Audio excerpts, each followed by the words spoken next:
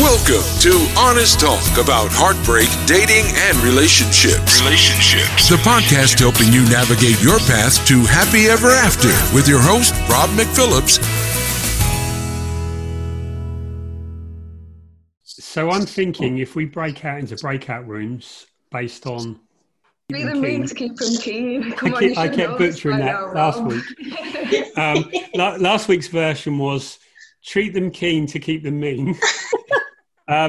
So one room were in agreement. I don't think they necessarily agreed with the principle, but believed it happens. And the other room was sort of opposed to that. So I was hoping by being in two sort of camps, we might develop the argument more and have a bit more of a debate to tease out all the issues. So does anyone want to start and open up the debate? Go start.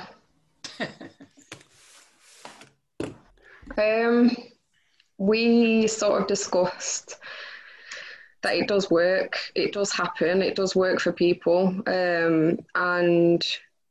but we don't necessarily think it's or at least I can talk for myself, I don't see it as being, it's not the only way that works, and we don't think it's anything that's going to result in a quality, authentic, long-lasting relationship. I think, did you want to say more, Sasha? Or... No, sorry, I finished. I'm just going to mute everyone, and then if you want to talk just so that we cut out the background noise. So just unmute yourself to talk. So Ben, are you? Yeah, I think what came up for us, I speak for myself. What I picked up on was a theme of availability and perhaps sort of not showing that you're too available in the early stages of courtship, for want of a better phrase, might create a sense of allure or attraction. That's my theory. I mean, it's not. It's kind of sort of can border on veer into dishonesty, manipulation at its most extreme. But I think everyone does do it to a degree, really. Whether that is treating someone mean or not, discuss, which we're doing. But those are my thoughts anyway. That's what I got from our discussion group. Don't know if anyone else wants to chime in and add to that or disagree. Thanks. Yeah, I was saying that if you come across as too keen, it can actually put off a woman. But that doesn't mean you have to cheat them. But if you come across too, I don't know if you're too enthusiastic, she can think, I don't know, you're too easily available, or I don't know what the logic is. But so I think there's some truth in what you just said, assuming that's what you meant. Yeah, but at the same time, I find it hard because as a man, I think there's still, in a lot of women's minds, a sort of expectation that as a man, it's my job to kind of initiate and lead and show interest, and so it's getting that balance right, really. Yeah, I think so. So I think you have to separate that there's two really, there's like the person, and then there's the social mask, the social view of the person. And being that we're social animals, there is, and we're pack animals, there is kind of like a status. And if you're too, it's not that, I don't think it's necessarily the fact that you're too quick to respond. I think it's the fact that it appears that you've got nothing better to do. And it seems like you have low social value because you're not really, it looks like you're always dependent and needy on that person. Whereas if you're authentically like doing your own thing and you're busy, sometimes you're not going to be able to reply. So do you think it's something to do with that social value as opposed to like as a strategy? Like, it does the strategy work because it increases your social value?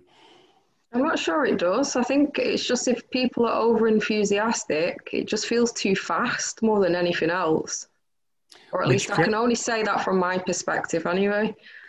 Which then like creates a pressure, and you feel like they're going too fast, and you feel like you then have to reciprocate. And I'd lose myself if I had to go at their pace and lose my own grounding, and it'd all get a bit like, woo.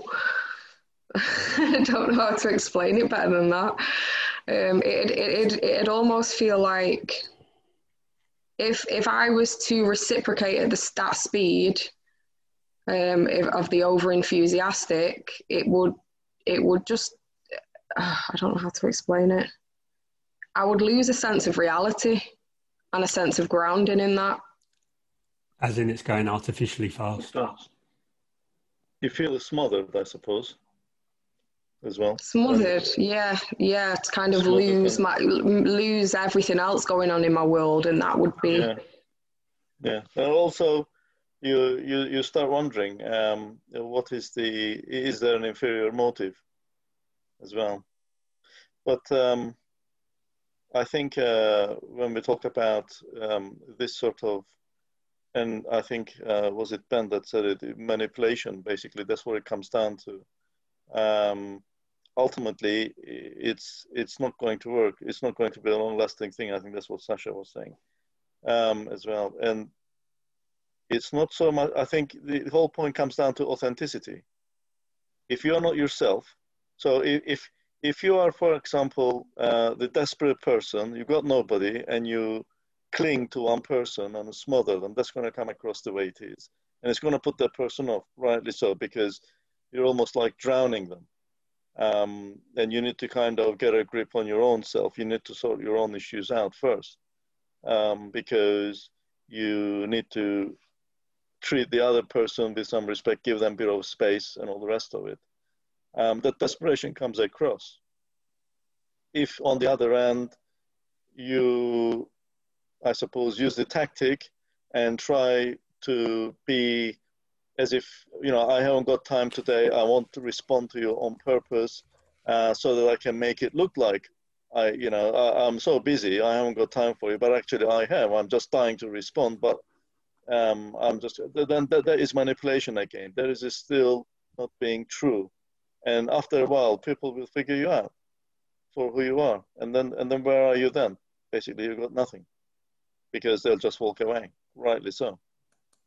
So I think if anybody feels that they have to have somebody, they can't be without someone, and they're going to end up smothering them, then they perhaps need to look inwardly and see how they can fix that first. We all need somebody at some point in our lives. You've got to define time. How can you define rushing in? Because some people say rushing in is a text message every 30 seconds, and other people, you get a text off them every 3 days. How can you follow up with someone with a text message every 3 days? But then again, if text messages all day at work, it can be smothering and over the top. It's a debate that there's no answer to it. It could go on for years, the debate like this. Well, I think the first thing to recognize with that, I would say anyway, is that you're not dealing with a mathematical formula. You're dealing with human beings. Yeah. And every person will be different. And in any case, that person will change over time as well, you'll notice. So you're going to have to learn to read the signals from the other person. If you kind of go, right, first I do this, then I do that, then I do that, then I get the result. People aren't like that. They may be having a bad day. They may be having a fantastic day. So on the fantastic day, you get lots of responses. They're joyful. On the bad day, you get 0 responses. They say to you, sort of, leave me alone. I've got other things to do. You've got to kind of compensate for that a little bit. When I talk to my friends, and sometimes we talk a long time, sometimes I'll send her a message, and she might not get back to me for 2 days. And all I will think is, oh, she must be really busy. And that's it. I won't be pestering her sometimes. And sometimes she does the opposite back. She rings me a few times and says, I feel like I'm stalking you now. So if if you're busy, just let me know or something. I'll send her a text saying I'm really, really busy at the moment. Sorry, I'll call you later on this evening or something. And it's that sort of relationship. But I suppose what I'm saying is, even with people sometimes you may not get a response all the time, even though I've known this woman for a long time, and we're just friends, nothing else. There are times when we don't talk to each other for a long time because we're just very busy. So I suppose bottom line is that there isn't a formula that you can use. You just have to learn what the other person is about. You just have to, and then that's, I suppose in some ways that's the scary part, but that's also the fun part. You're finding out about the other person. If you're interested in the other person, to some degree, you're going to find out what they're like. To be fair, I think it's a lot different speaking about a friend than it is a potential lover, because there's just not the same dynamics being involved there. Although I do appreciate what you're saying. I don't know. I'm not so sure I agree with that, to be honest with you. Well, yeah, because you're not trying to get you're not trying to get your friend into bed, are you? You're not trying to have a romantic thing with your friend. I'm not. So there's no passion there, is there? Absolutely right. And you know what?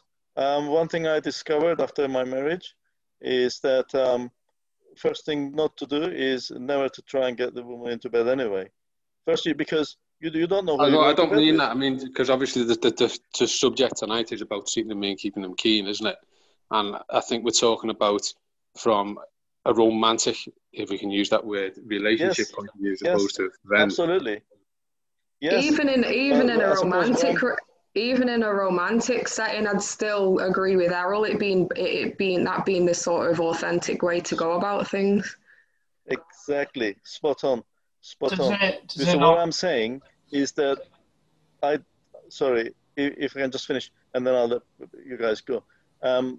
I think personally, the way to the romantic bit is not the ultimate goal, as quite rightly Rob said. That's kind of the start of a relationship. But if you want to get to that level, you have to go through the friendship side first, I reckon, because you have to know the person you are looking. Because how can you feel romance for somebody who you do not really understand and know? Because all you're going to base it on will be physical attributes, which after a while will mean nothing because you got used to those physical attributes and she's got used to you. But what's going to be left behind? Can I come in afterwards? But I finished. So. Thanks. Well, I think these kind of dynamics can come up in friendships as well. I think whenever you've got like expectations and you've got a sort of social contract where two people think like, okay, well, this is what I expect of you. And I think like you've talked about this, Rob, a lot. And I really agree with you of like where things aren't verbalized, but two people have expectations, whether that be in a romantic or a friendship relationship. That's where relationships of any sort can get into difficulty. I think like if a friend thinks, oh, well, that person should get back to me by 2 days so I think, it's just any relationship really. That's my view anyway. So. Okay. I'd like to go back to Sasha's point though, wherein she's talking about having two different speeds, so to speak, if I'm getting her right. And one party is not moving fast. It can't move at the speed of the other one. The other one is overwhelming in terms of demands or expectations. And I think that type of unbalance where you feel as though you have lost your self-control, to control what's coming from the other side, is not so much a problem with you, but the other person. Maybe they have been through many, many things in their past wherein they feel that if they don't go in all in, that they will lose out. And how does one bridge that gap to create understanding with the other party that no, my speed you're making me uncomfortable at the rate at which you're going, but I do like you. But can we, because some of the times what you are doing is that you're busy, as Errol said, you have other commitments, you have a pattern in your life and other commitments that you can't just disband your life because somebody's coming all in and wanting you to be available, be answering text messages all the time, just on the spur of the moment all the time. We have commitments. We need to have a pattern. If your behavior can coincide with my pattern, my life pattern, then maybe we can give it a go. And it's not that you need to think that I'm doing other things, I don't want to talk to you, or I'm seeing somebody else, or all those things that create mistrust. So how do you, from the very beginning, start to establish those basic foundation pillars? So to I hear what you're saying, but at that point, I wouldn't know that I like them enough because I don't mean that in a disrespectful way, but I haven't got to know them enough to know that I like them enough to continue, if that makes sense. Yeah. So it's just very difficult from the start. Yeah. I think that's a basic compatibility issue, isn't it? It's like the rate of, I think there needs to be, like John said, there needs to be a certain momentum, because otherwise it's just going to die. But it needs to be, whereas some people might be quite insecurely attached and need a lot of validation and need a lot of attention, and it can be a difference, it can be a problem between someone who's got children and someone who doesn't have children and maybe doesn't have much else responsibility in their life, and so they're looking for a lot of attention, whereas someone else who's got a very busy and full life. And I think that's one of the basic issues of compatibility, of like the speed that you want to go at. Sheila's been very patient. She had a hand up for quite a while. Did you want to add to the conversation? I think I agree with a lot of what the others have said.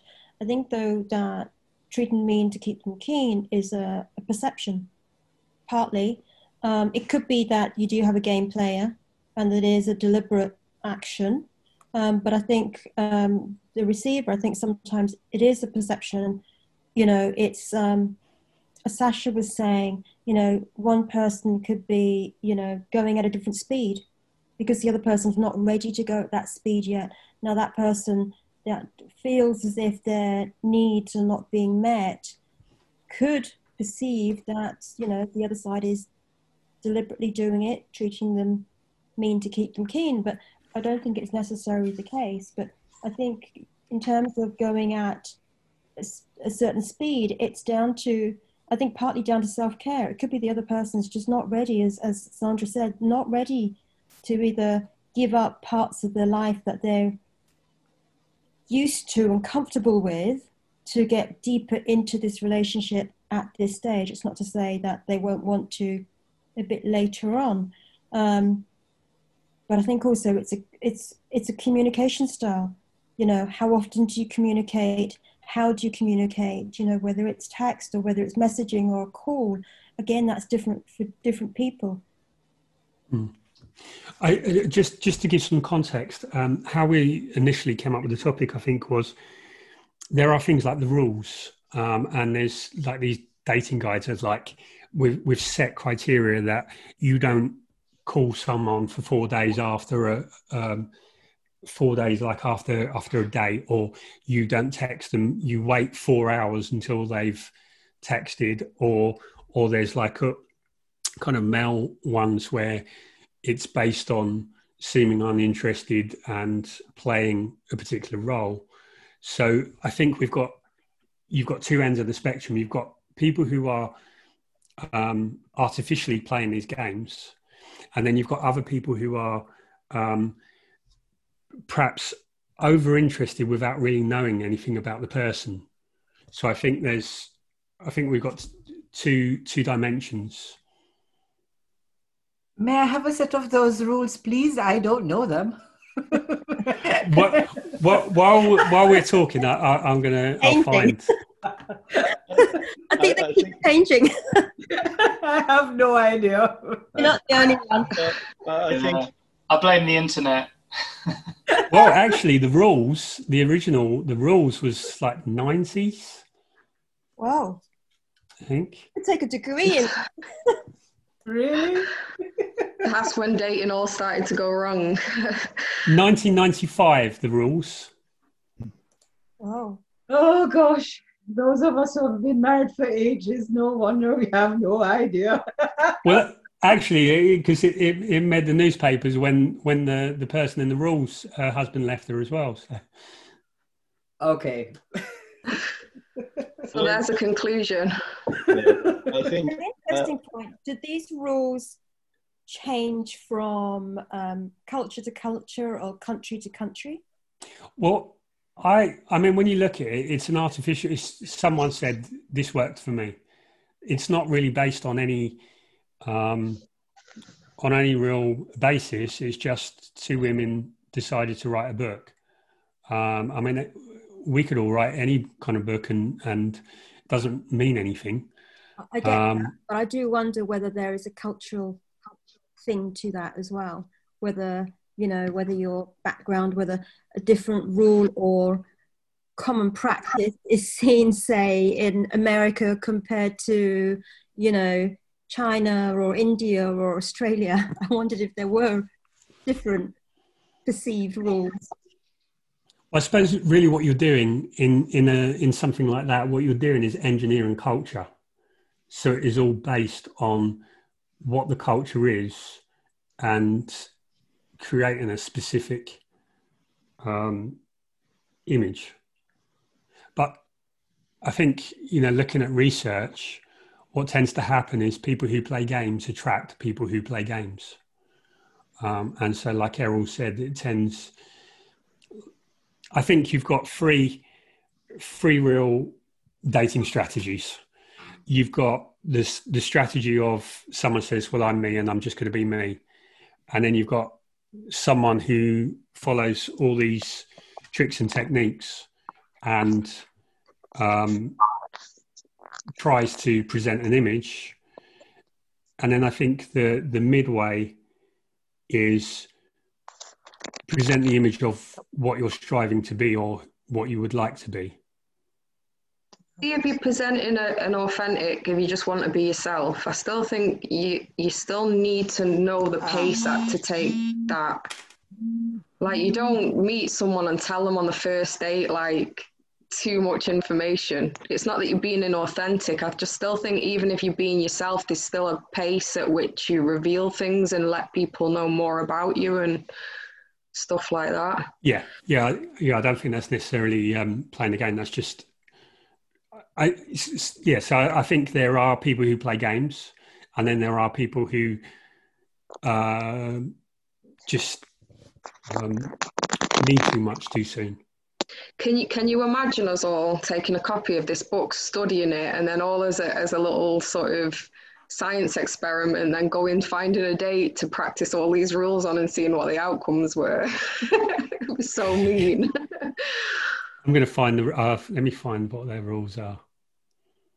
But shouldn't it be that we should really be thinking about how we can identify people who are putting on a facade so that we don't get entangled with this performance and not waste time and protect ourselves and tell them goodbye ASAP? Also, how do you identify somebody who is a game player? Well, that's it. Somebody who is not necessarily a game player, but just hesitant or trying to be their best selves, so to speak. So don't want to show the other side or their bad habits because it's not something they're proud of. That's a $64 million question, isn't it? How do you find out? And not normally with guys, it's once they've slept with you, then you'll find out. That's sad, but that's the truth, isn't it? Well, I personally, I think I think people talk a lot about protecting yourself, and I think as long as you're standing on sound foundations and you're not doing anything that you don't want to do, then I feel like that's how you protect yourself, by you do what you want to do and not being swayed. I think where you get hurt is where you get swayed because you believe that in this fairy tale, or for example, like John's saying, you get carried away and you believe that this, someone's promised you this long-term relationship and they're just playing you to sleep with you. It's only if you get carried away. Whereas if you're, I think, go at your own pace, do what you're feel ready for and you want to do. And check, find people that know the person and ask about them.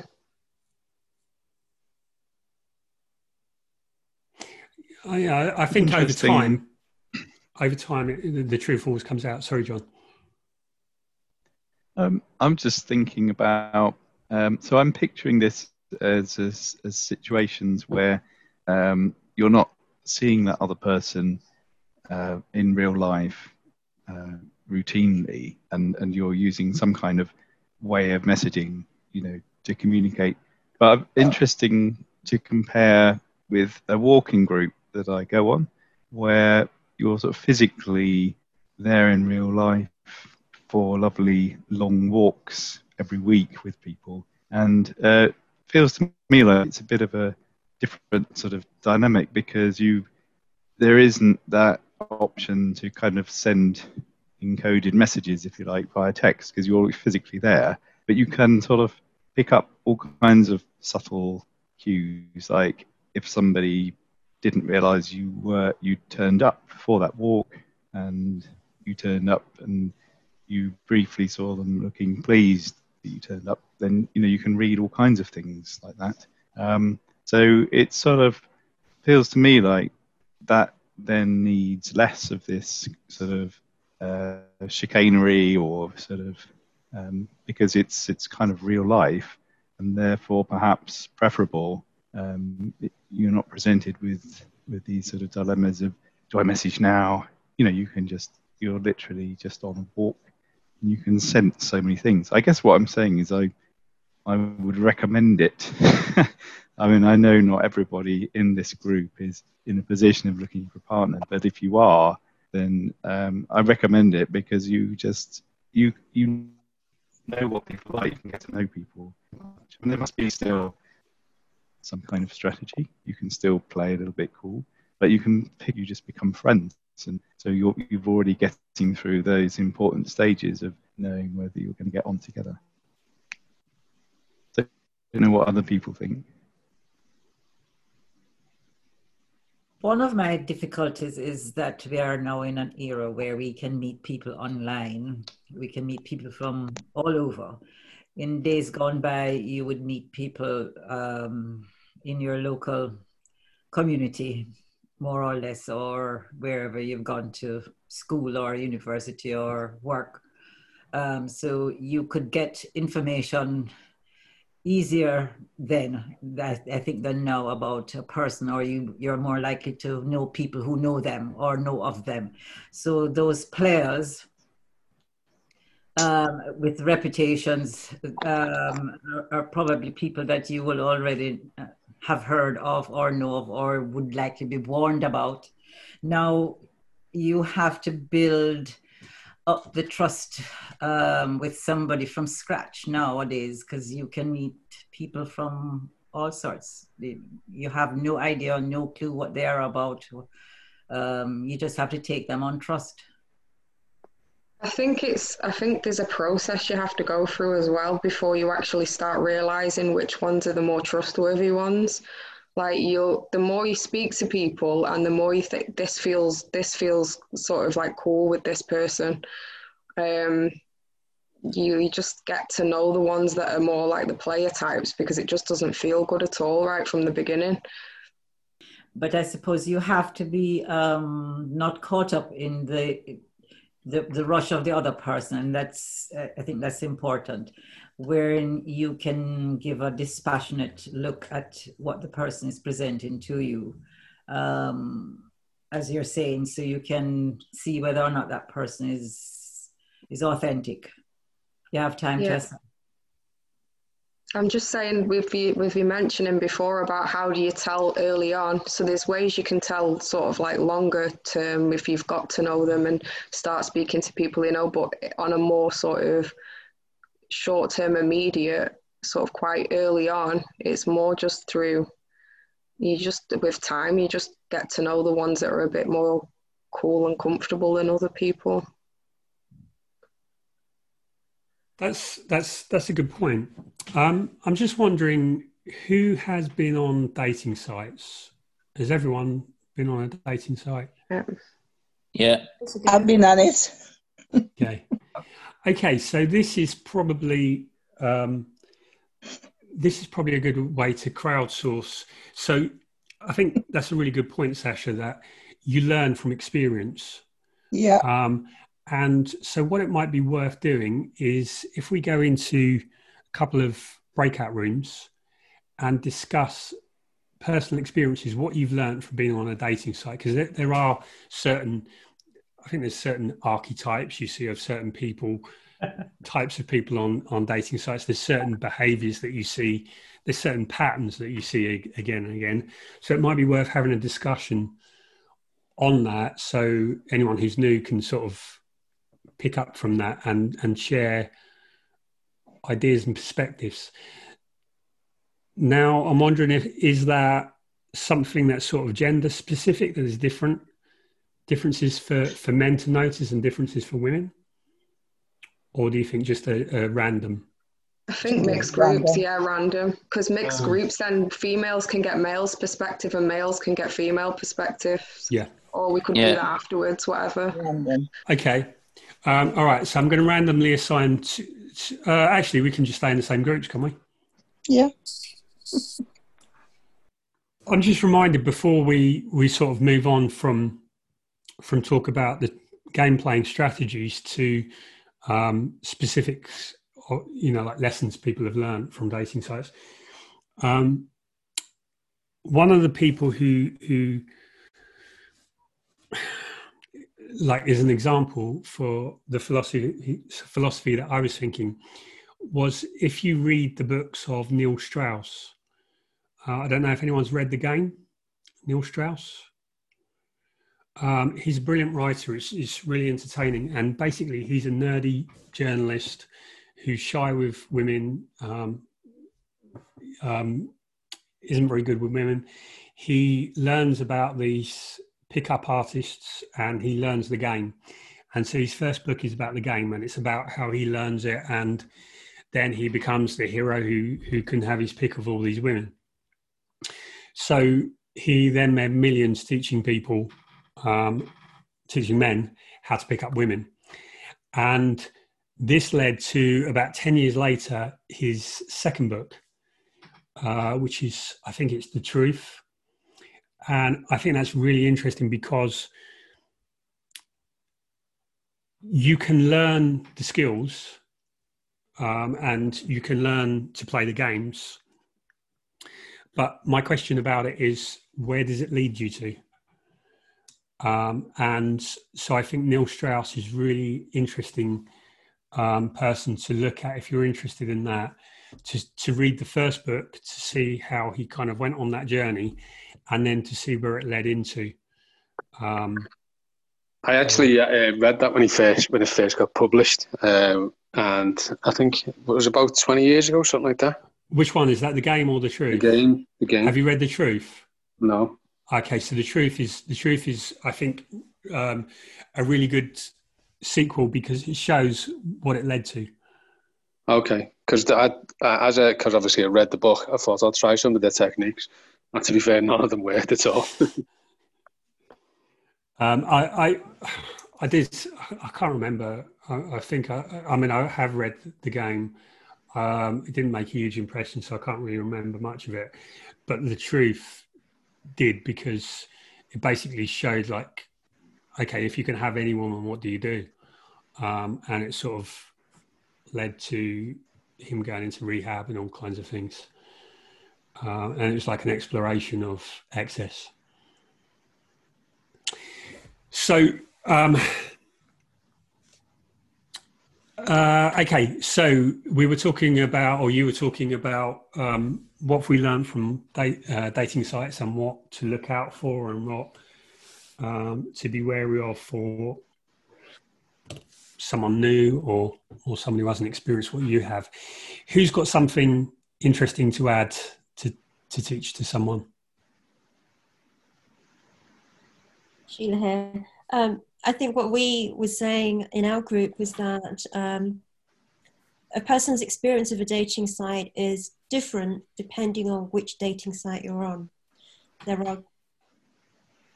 have been good experiences and bad experiences. You know, my brother-in-law, she met on a dating site. You know, that's a successful story.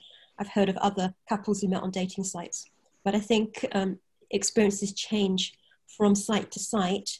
And I think also there are a lot of players on dating sites. Yeah, I think that's insightful. I think it's like Facebook is different from Instagram, is different from Twitter, and I've heard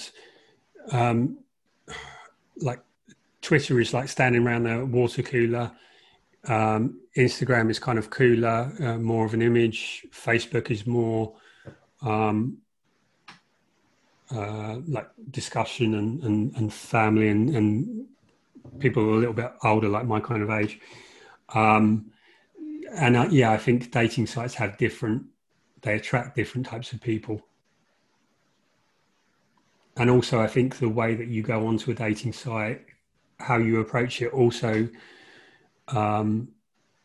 has an effect on your experience. So which dating sites would you, if someone was listening and they were looking for a dating site, which would you recommend and why? Which would you stay away from and why?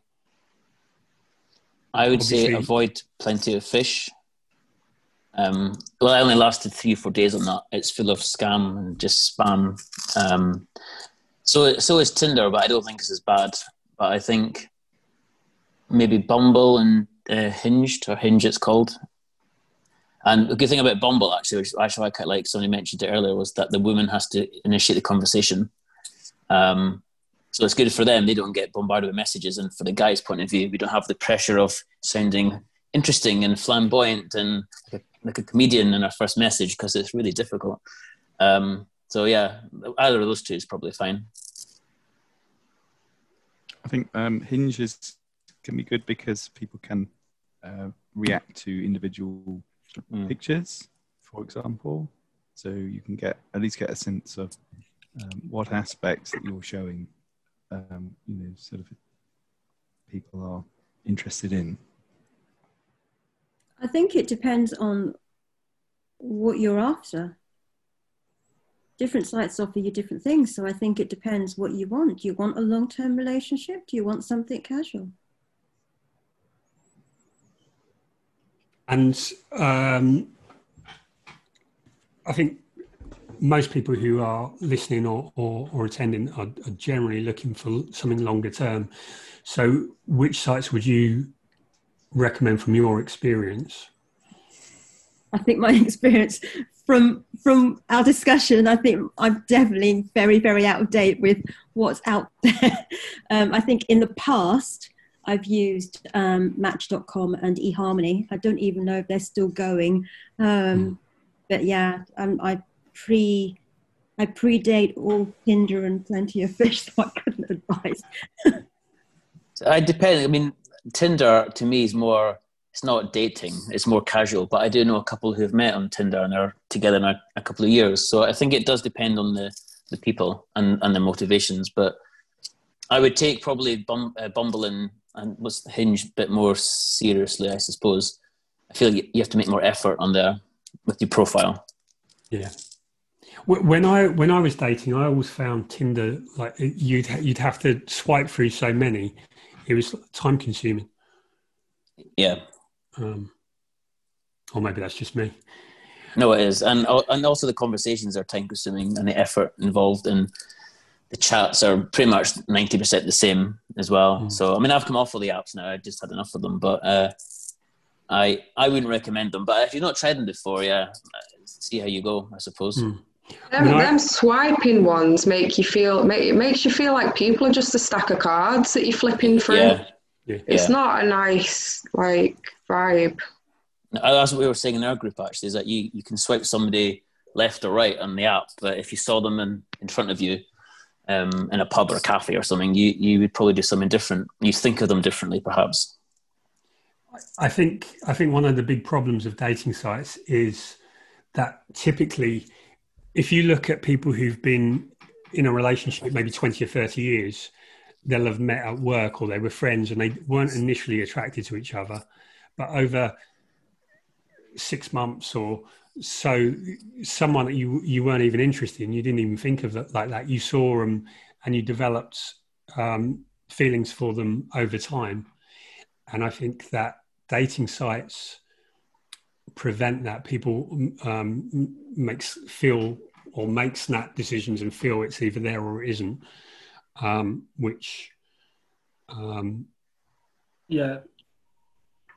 I totally agree with you, actually. I'm against them. I use them, many of them, but I honestly don't like any of them because actually they turn people as products in a shop or in a supermarket, and all you care about is the cover and don't know who you are dealing with.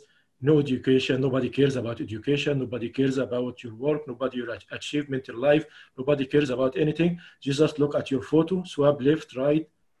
This means nothing, actually. Actually, even for people to deal with each other later, even in real life, it's just changing the mentality of people to see this is the way we see each other after that. So it's just all about the cover. It's just product. Nobody see what's inside anymore. So, and also about this intention, people write, I'm looking for a long relationship. Actually, they don't mean it. And sometimes, so people write anything there. Even Bumble, for example, you get people actually saying yes, like, and after a while, they start reading the profile and then this unmatch again. So it's just like, for me, actually, I don't prefer it at all. It's totally a waste of time. And even changing the mentality of people, because everyone is starting to see each other as just the cover. I think it's totally, it has a huge negative effect on people, actually. This is my point of view. I think it's a bit like Facebook, and Facebook or Google are trying to influence your behavior so that you spend more time on there so they get more money for advertising. And I think by default, that's what dating sites will do. But I think you have to bring more humanity. And if you message people in a way that is more connecting and you act as a real person to person, I think you can sort of override the default mentality. But I think that the nature of dating does make most people behave more transactionally. I agree with you, Rob, but I think that one of the big problems is, or one of the lessons that I've learned is that when you're in that environment all the time, like you can go in with humanity and authentic connection and stuff, but it wears you out over time, or at least it does with me. And then I feel like you have to sort of take time out and regain your sort of right mindset and so that your mind's in the right place again. And then before you move forward, it can easily like wear people out that I've got good intentions and stuff. Yeah. I would say that you like set how much time you're going to spend on there. And I'm just going on this time, I'm going to reply or message this many people, and then I'm coming off, because otherwise, in the same way that Facebook wants to consume your attention so that they can sell it, so do dating sites. They want you to, they gamify it so that you get lost in it. But I think you have to sort of make it a project. Like, this is my project. Or set time, like a rota, like this is the time that I'm going to give to this. And outside of that boundary, it's not got my attention. Yes, so you're in control, not it's in control of you, because all of these apps are designed to get your attention and control your behavior. So if you use them rather than them using you. Yeah. But I find that I take a break whenever if I feel I'm getting too negative in my attitude, my feeling, then I take a break for a week or two, and then I come back to it, and that helps me. Sorry, Sandra, go ahead. No, I was just saying that I find that I become quite desensitized if I'm on it for too long, and it becomes a bit of a blur, wherein one gentleman just morphs into another, sort of just going along. So a potentially good and interesting person could be in that mix, but you know, and I see a big fish and I see a big glass of beer and I see whatever, and it's just yeah, go, no clothes, some little clothes, whatever, go. And some in that I may have passed a potentially good person, but I'm just totally numb. Yeah. I think the old-fashioned way works. I think the other John was saying earlier on about walking groups, and I joined a few around Lancashire, in Pendle Hill, where the witches came from. Walk up there quite a lot, and the groups, there's some really, really nice people, and that face-to-face, it's like Sasha was saying earlier, and you see the body language, you see the gait, you get to speak to them straight away. Unfortunately, they've normally always got partners, which is very unfortunate, but that's the route I'm going to take. I'm not going on the sites anymore. I've had enough of it. It's soul destroying. It actually knocks your confidence, I think. It's certainly not mine anyway, so I'm staying off them anymore. So I agree with you, John. If you look at the time you can end up spending on dating apps, it can be a huge amount of time quite often without getting anywhere. And also with walking groups, there is this thing where, if you're well established in a walking group, then at least that gives some kind of sort of sanity check about you, I suppose. It doesn't mean that everybody knows everything about you, but you're clearly not as random a person as some profile that appears on a dating app. So I think once you become known and liked, then it can sort of women sort of then kind of they're already like accepting you as being basically okay. So that's a lot further than with a dating app where you have to go through that whole sort of triage of, are you a bot or an actual human? Or yeah, people don't know anything. I think so. We've reached the time where so the difficulty is that it's harder to meet people in everyday life. I think dating sites provide you with the promise of easy access. The downside is that, as you talked about, John, in having a sense of social credibility because you've got other people vouching for you, you're part of a group. And the skill that we need to learn in order to be able to use dating sites is we have to be able to learn to create trust, create that social credibility from the persona until we can develop the trust and the ability in real life. So the opportunity of dating sites is you've got access to more single people than we ever have. The difficulty is we haven't developed the skills. We're built for like the village 150, 200 years ago, where there was 150 people in the village. There was maybe 2 or 3 eligible people. And so we haven't developed those skills to manage with the technology that we have. So I think it's a new era, and we just have to learn those skills.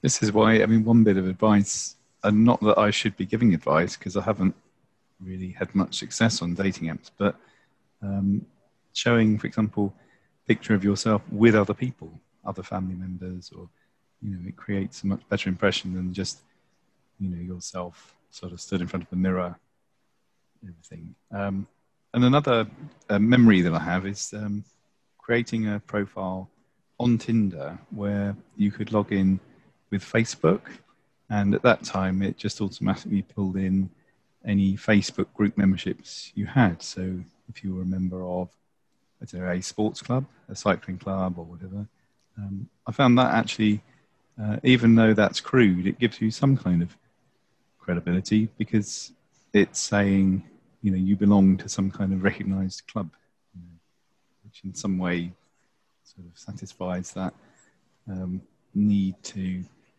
sort of check that, you're sort of a known person. But like the other John, I've renounced all dating apps.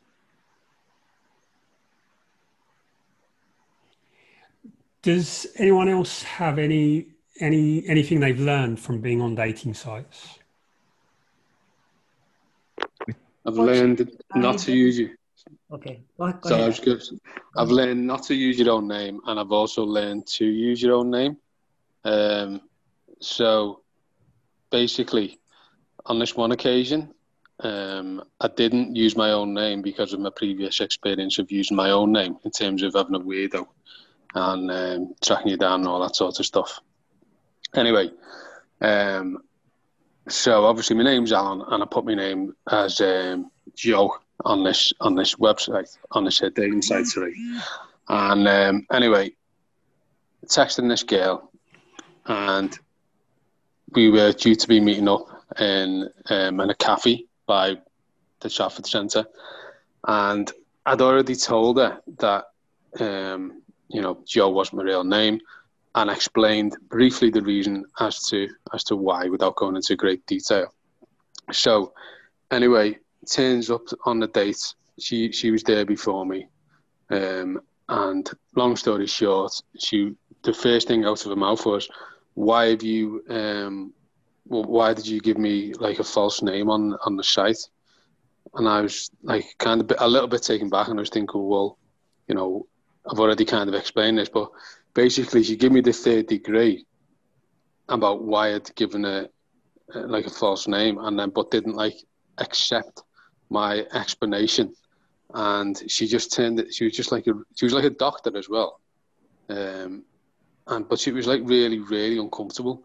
And anyway, I ended up cutting the date short, and then she sent me a message saying how fantastic a time she'd had, and she'd love to meet me again and all this. And I was like, there's just so many weird, odd people out there, and it's regardless of profession. And I'm not on any dating sites or anything, but I just think you're damned if you do sometimes, and you're damned if you don't. Some advice from dating apps that, after what Alan said, is that when you do go on dates, try to see you're not giving a very good first impression if you're like proper suspicious of something and going at them the first time you meet them. Just like sort of just get to know someone. Don't put any pressure on them. Don't put pressure on yourself. Just try and get to know them and have a nice time for a couple of hours or whatever it is. I view dating as an opportunity to find out how I interact with people and relate to them. It's like a kind of, just sort of like an experiment, really, a learning sort of thing. And that helps me sort of not have any expectations and make sure I always get something out of it, even if it's a bad date and I don't like the person or they don't like me.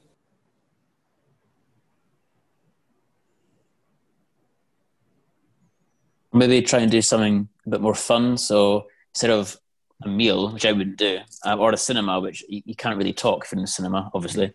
So if you do something like, I don't know, crazy golf or something like that, something a bit more interactive and fun, less formal.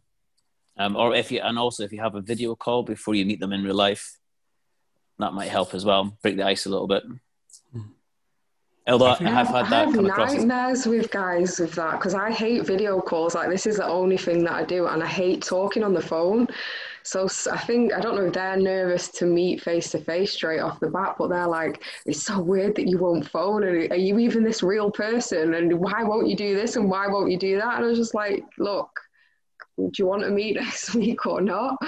But that's, I mean, there's a lot of people that do prefer doing it sort of, they see it as like, it has to be step by step. You know, we've got to talk on the phone first, then we've got a video call, then we can meet in real life. And I guess that's just what other people find comfortable. Sasha, the way I see that is it's like, it's kind of avoiding a wasted date. It sounds really bad, but like if I'd have had a phone call or a video date with a lot of people, I could have, you know, saved myself like 2 or 3 hours, you know. So that's the way I see it. I see that as 2 or 3 hours to have a good time and get to know somebody, though, even if it doesn't work out. Yeah, it depends. If it doesn't take much effort to see them, then yeah. And if you say you can't have a video call because you're not a fan of it, but you can meet soon instead in person, then yeah, I'd be fine with that. That's okay. But yeah, it's a bit of both, I suppose. You don't want to waste time. Everyone's just different, aren't they? And everyone's got their own sort of either, you know, issues or things that they, you know, find easier or whatever. Sheila, you had your hand up? Yeah, it was actually, I think before Callum said it, you know, when you're planning a first date, where do you go and how much time do you give to that date? Is this like a 1 hour meeting, 2 hour meetings? Is it lunchtime? Is it evening? How do you go about planning a first date? I think a normal like benchmark is like a coffee and enough time for a stroll. Stan Tatkin talks quite a bit about that, and it depends on like partly what you feel comfortable with. So he suggests, you know, somewhere that's not too loud where you can really have a good conversation together. It's different in cultures as well. I know in America they don't have like evening dates. It's a very British thing to go on a date in the evening. I personally prefer daytimes and out if it's a nice day, you know, for a walk somewhere nice, scenic, but it depends on you. And if you're more comfortable sat still, or if you'd feel more comfortable moving around, or like Callum said, if you want something that's a bit more fun and interactive, and it just depends. But generally speaking, somewhere that's not too dark, it's not too isolated, it's not too loud, stuff like that. I think it's sensible to not. I think if it's like you're having a meal in the evening, it puts a lot of pressure, and then there's a lot of extra stress on it. I think somewhere where you can stay and chat if you can, or you've got an excuse, you know, if it's not working out. I think also breakfast dates are overlooked. Particularly like mums that have got kids and they're busy, often that's the time when it's easier for them to make, and it's slow pressure, and it just makes someone feel comfortable. Hyacinth, is your hand up? You're muted. You're muted. Okay. Yes, I was saying that I think I believe that it's better for you to do the video talk first before you meet somebody, and then you feel pressure to go on that to see them, and it doesn't work out. You don't want really to even have a coffee or even of water with them. So I think that the best way to do it then is do a video talk first. Than to just turn up, you go see the person and it doesn't, no. You don't even want to have a tea with them. It's just a waste of time, really. I'm just going to pick up on the waste of time thing, because this is something I hear a lot in dating. People get frustrated. And I think that one of the problems with dating is we talked about people treating people transactionally. I think there is a lot of this, like a date is only successful if there's someone I want to have a relationship with. I think that you should go into a date with the intention of, I'm interested in finding out about this person. And it's not success if it works out as in we develop a relationship, but it's a success if we get to know them, and it may just be friendship, or it may just be,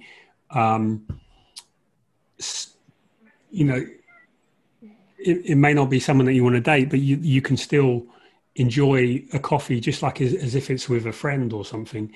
And then there's less pressure, but also some of those people that they might not be right, like there might not be a spark, or they might not be developing into a relationship for you, but they may be for one of your friends, or one of their friends may be for you.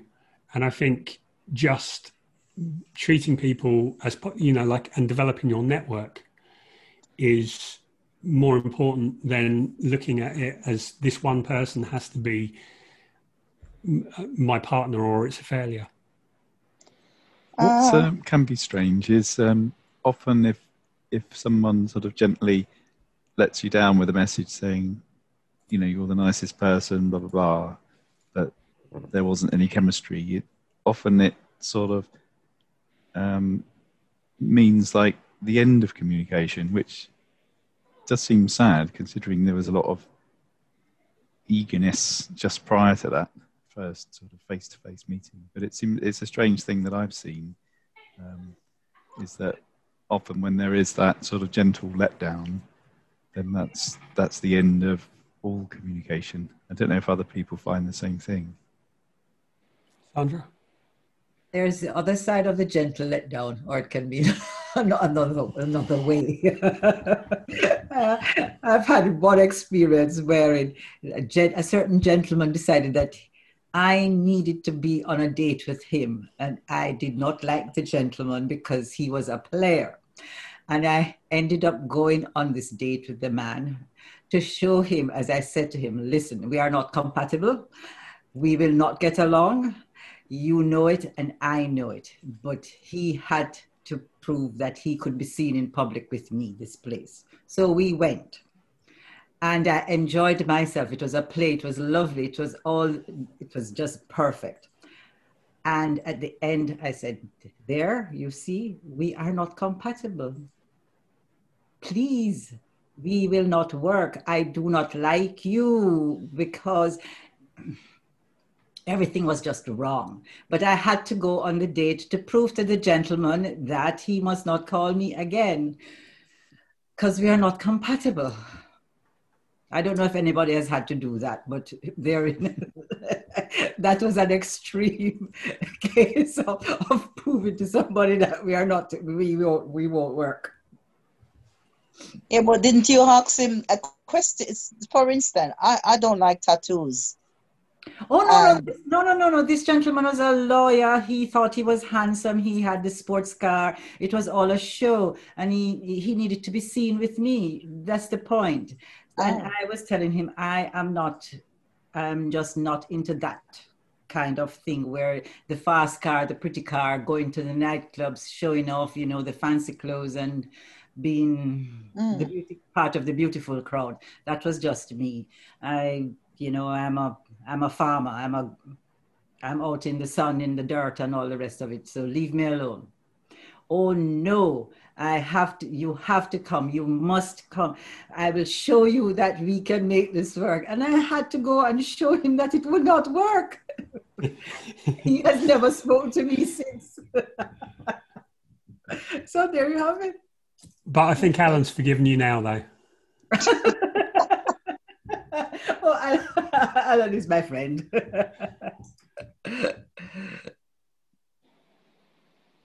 One thing I have noticed is that when you get a text message, often it's just the start of it that comes up on your screen. You get that preview message and it's like the first half. And if it says, you are just the nicest person, and then it sort of, when you open it, if it starts off like that, it's quite often going to be, oh God. It's because it says you are just the nicest person, but sorry to say, the chemistry wasn't there or something like that. Certainly the sort of preview messages you get can be a bit of a bombshell. So I think people have there's a difference between men's experience on dating and women's experience on dating, and it's hard for a man because there's so much rejection and it's harder to get a date, and it's really for me, dating is about which slot does someone go in. Are they someone they're not interested? Are they someone I'm going to talk to? Is there someone I'm going to date? Are they someone that's going to go further? And what you're looking for is not it to work, but it to know which box they're in. And then it's just about, I think it's all about, with dating, like 80% of dating is about messaging.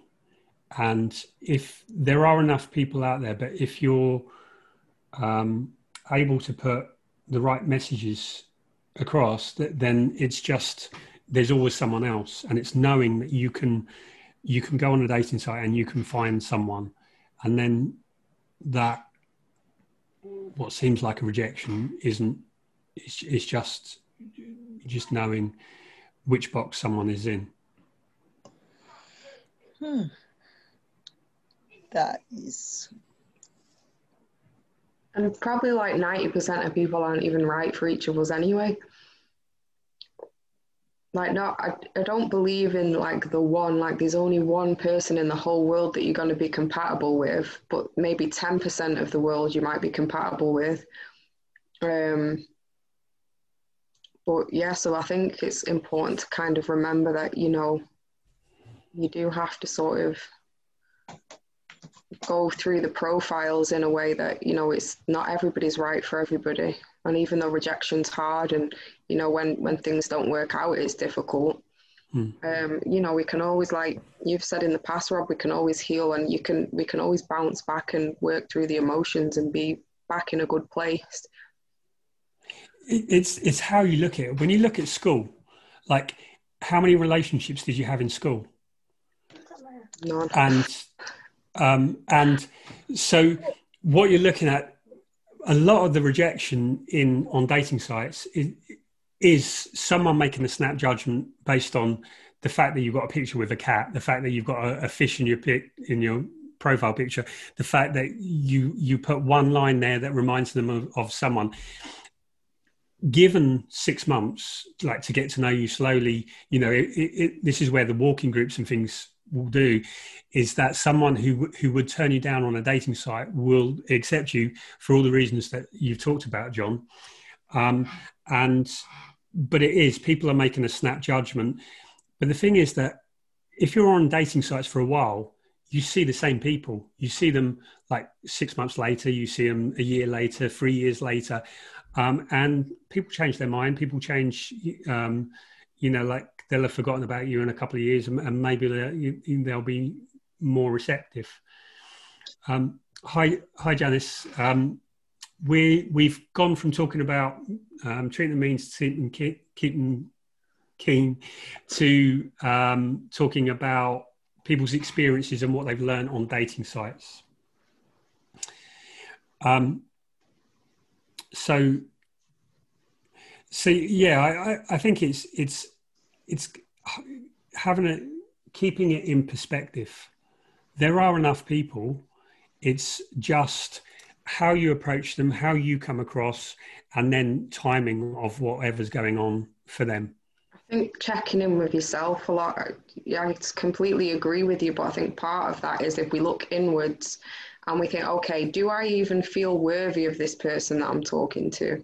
Do I feel like good enough? Do I feel confident enough? You know, you need to check in with how you're feeling before you approach the person, because if you've got loads of self-doubt and all the rest of it going on, you're not going to come across to the other person in a sort of secure way.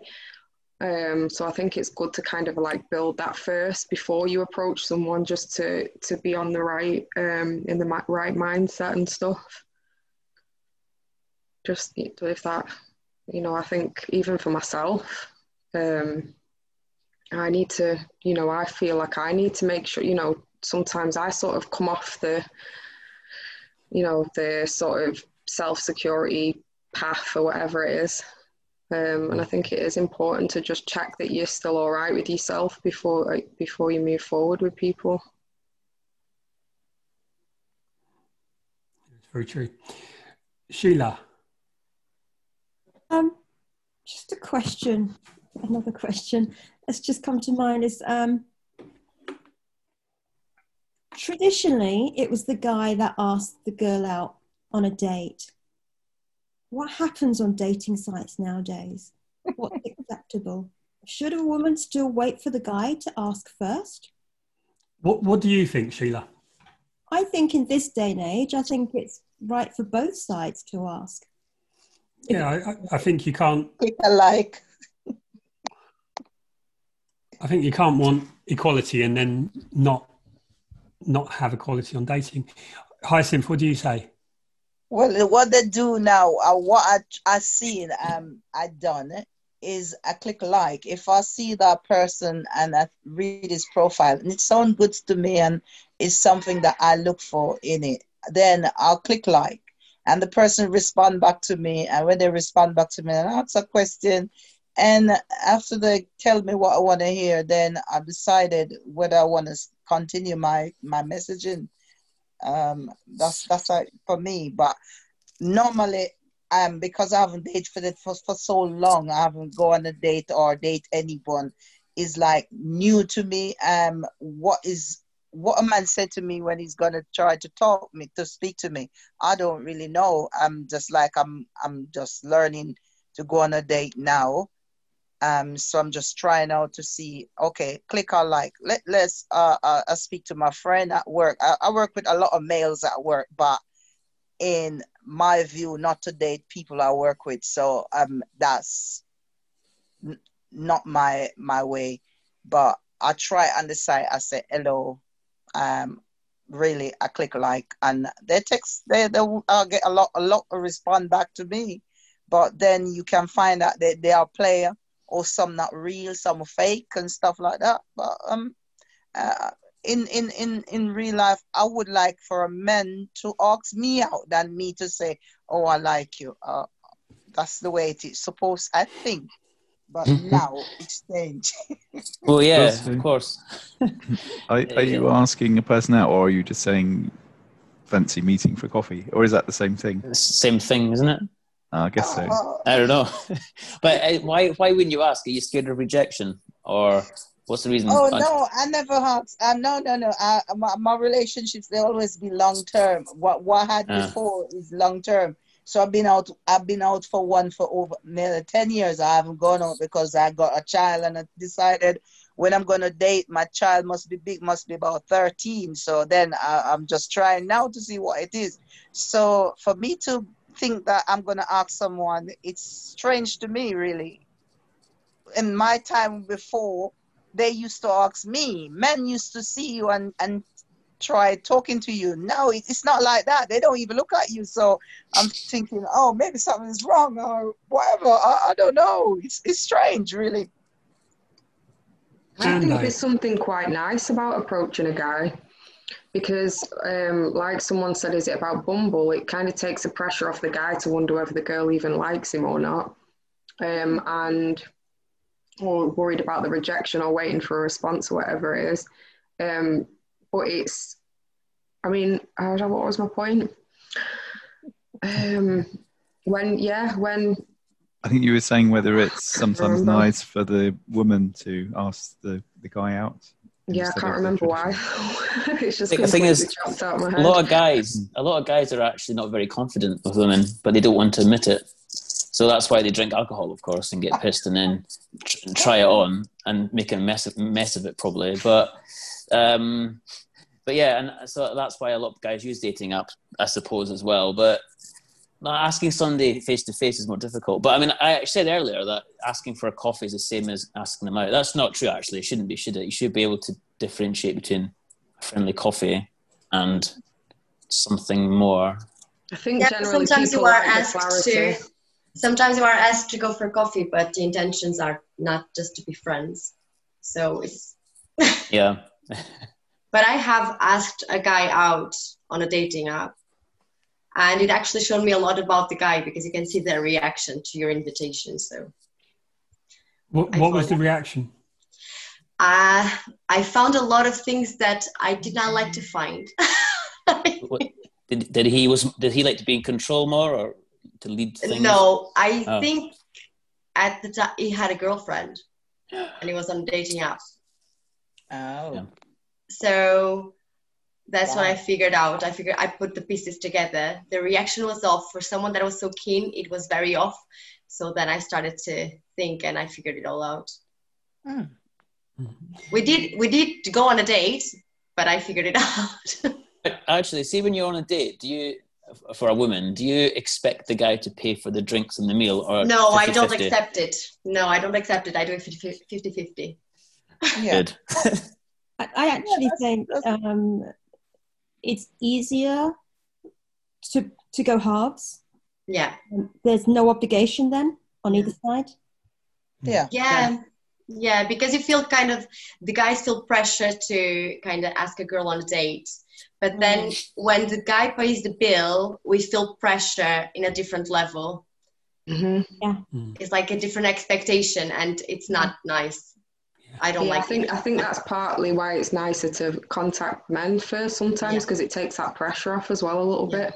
Well, then either ladies ask a fella out in real life though, or just are they okay just because it's behind the TV screen or computer screen? I'd probably, if it was in person, I'd ask somebody else to ask them for me. I have done that in the past. Like a school disco? As an adult or a school? No, on a genuine level, like I was interested in somebody within the community, their boss. I basically said, is he free, whatever, and he was married, which was a bit gutted, but yeah, no, that's how I would do it. So yeah, but I wouldn't directly go up to the guy like, hey. Yeah, I don't think I could do today that. you've like made in that example you gave like you've asked about that person whether they're single or not, which is sound. But if that boss would have said yes, they are single, would you then approach them yourself and gone, No, I would have asked him to could you ask him, is he interested in getting to know each other? Okay. Yeah, that's a little bit less pressurized, isn't it? Mm-hmm. Well, I am having a bit of a culture adjustment, shall we call it that? In that, coming from Jamaica, guys ask you out. Guys are always. Yes, Hyacinth, I know you're Jamaican. Yes. Yes. Men, you refuse more offers for dates than anything else. Yeah, in Portugal too. Yeah, exactly. See, I'm telling the truth. And so coming here now that I'm looking to get into the dating game after 30 odd years, yes. I'm like, okay, what do I do? How do I approach this? Because I don't want to seem to be too forward. And being the way she's nodding her head, being the way that I am, I can see, okay, who is this female? What is she doing? Why is she, why does she think that I would want to like her? Yes. And those are the questions that sometimes will, and I'm not a shy person, generally speaking, but it does put me in a situation where sometimes I say, I'd love to talk to him, but maybe he'll... Well, I think he should have asked first. Yeah, but that guy might have the exact same thoughts. I know, and that's the problem because I have come from a lifetime where I have been running away from men, being chased by men. So now, and see, Hyacinth is agreeing with me. I'm not boasting. In Jamaica, men come on to you. Men come on to you, Not because they love you, but they're notches on the belt. They want to be. And it's a macho thing, okay? Yes. So you have to learn to navigate that playing field. Now I come and I meet a lot of very polite gentlemen who have these masks over their faces sometimes and they like you, but they don't know, they're not saying say anything to you. Rejection. And I am saying, oh, well, maybe he just thinks that I'm annoying. So let me not annoy him. Oh my day. Do you think there's perhaps a cultural difference that like British are more reserved? Yeah, that's quite hard. Yes. It's very difficult. Yes, they are more reserved. Yes. We're kind of brought up like, don't bother someone. Yeah. Yeah. And we want to be bothered. That's the problem. Fernando's been very patient. You've had your hand up for a while. Yes, I just wanted to check something with all of you guys, whether you are male, female, or something else. We're talking about apps and we're talking about dating. And I think apps came almost as a necessity, because if we think ourselves in a pub, whether male or female, and we have our drinks, so we don't need to think about spending the money and who is paying for what. Somebody approach you from the opposite gender, and I just say, hi, I would like to know you. Looking at you, and you seem like an interesting person to talk to. What would be the first reaction? I don't know if my question is... How would you react if you were approached? Yeah, I think that's what we are missing, really. I think people are becoming less social, like less sociable. That's why these apps, which is quite sad in my opinion. But people my feeling is that the first impression is, sorry, you are a perv, go away from me. It depends on the way you approach it. I think this is the way like Estella just said, it depends on how you approach, and it does depend on the person. You could approach someone in the best way possible and they might not take kindly to it, or it just depends on the person. Yeah, because I had a friend of mine that he actually told me this story.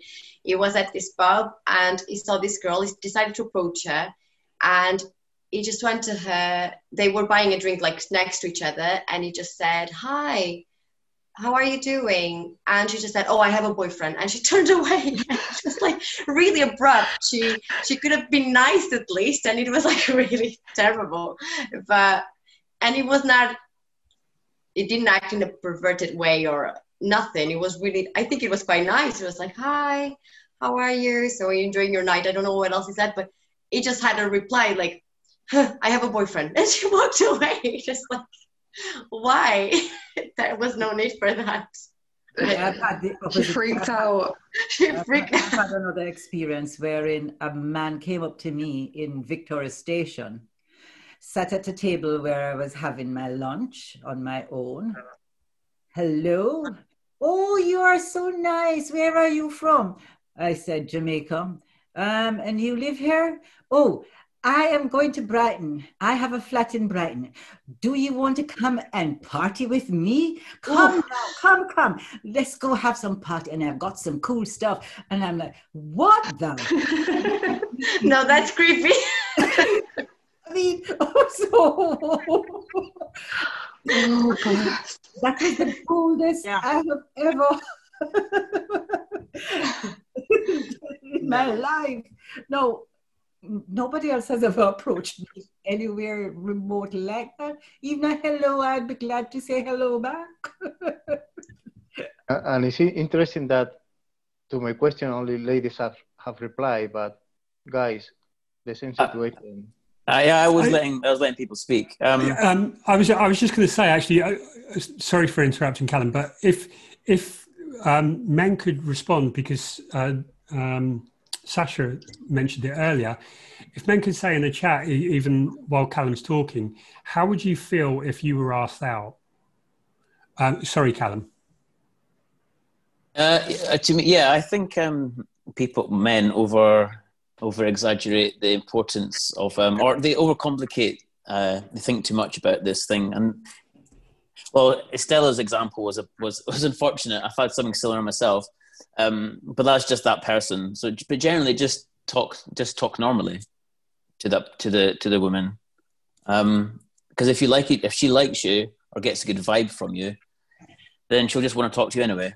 And if you're standing there like staring at her, being all creepy from like behind like a pillar or something, then obviously you know, it's not going to go down well. But if you just, particularly if it's like in a natural situation where you're beside her at the bar or you're walking past her or whatever, and you just make eye contact, you kind of get like an, I don't know, like instinctive feeling that maybe you'll get on okay. And if you don't, then the less fear and worry there is around it, the better it tends to go usually. Yeah. Even if it doesn't go how you want it to, it still ends up being a pretty positive interaction, at least, if nothing else.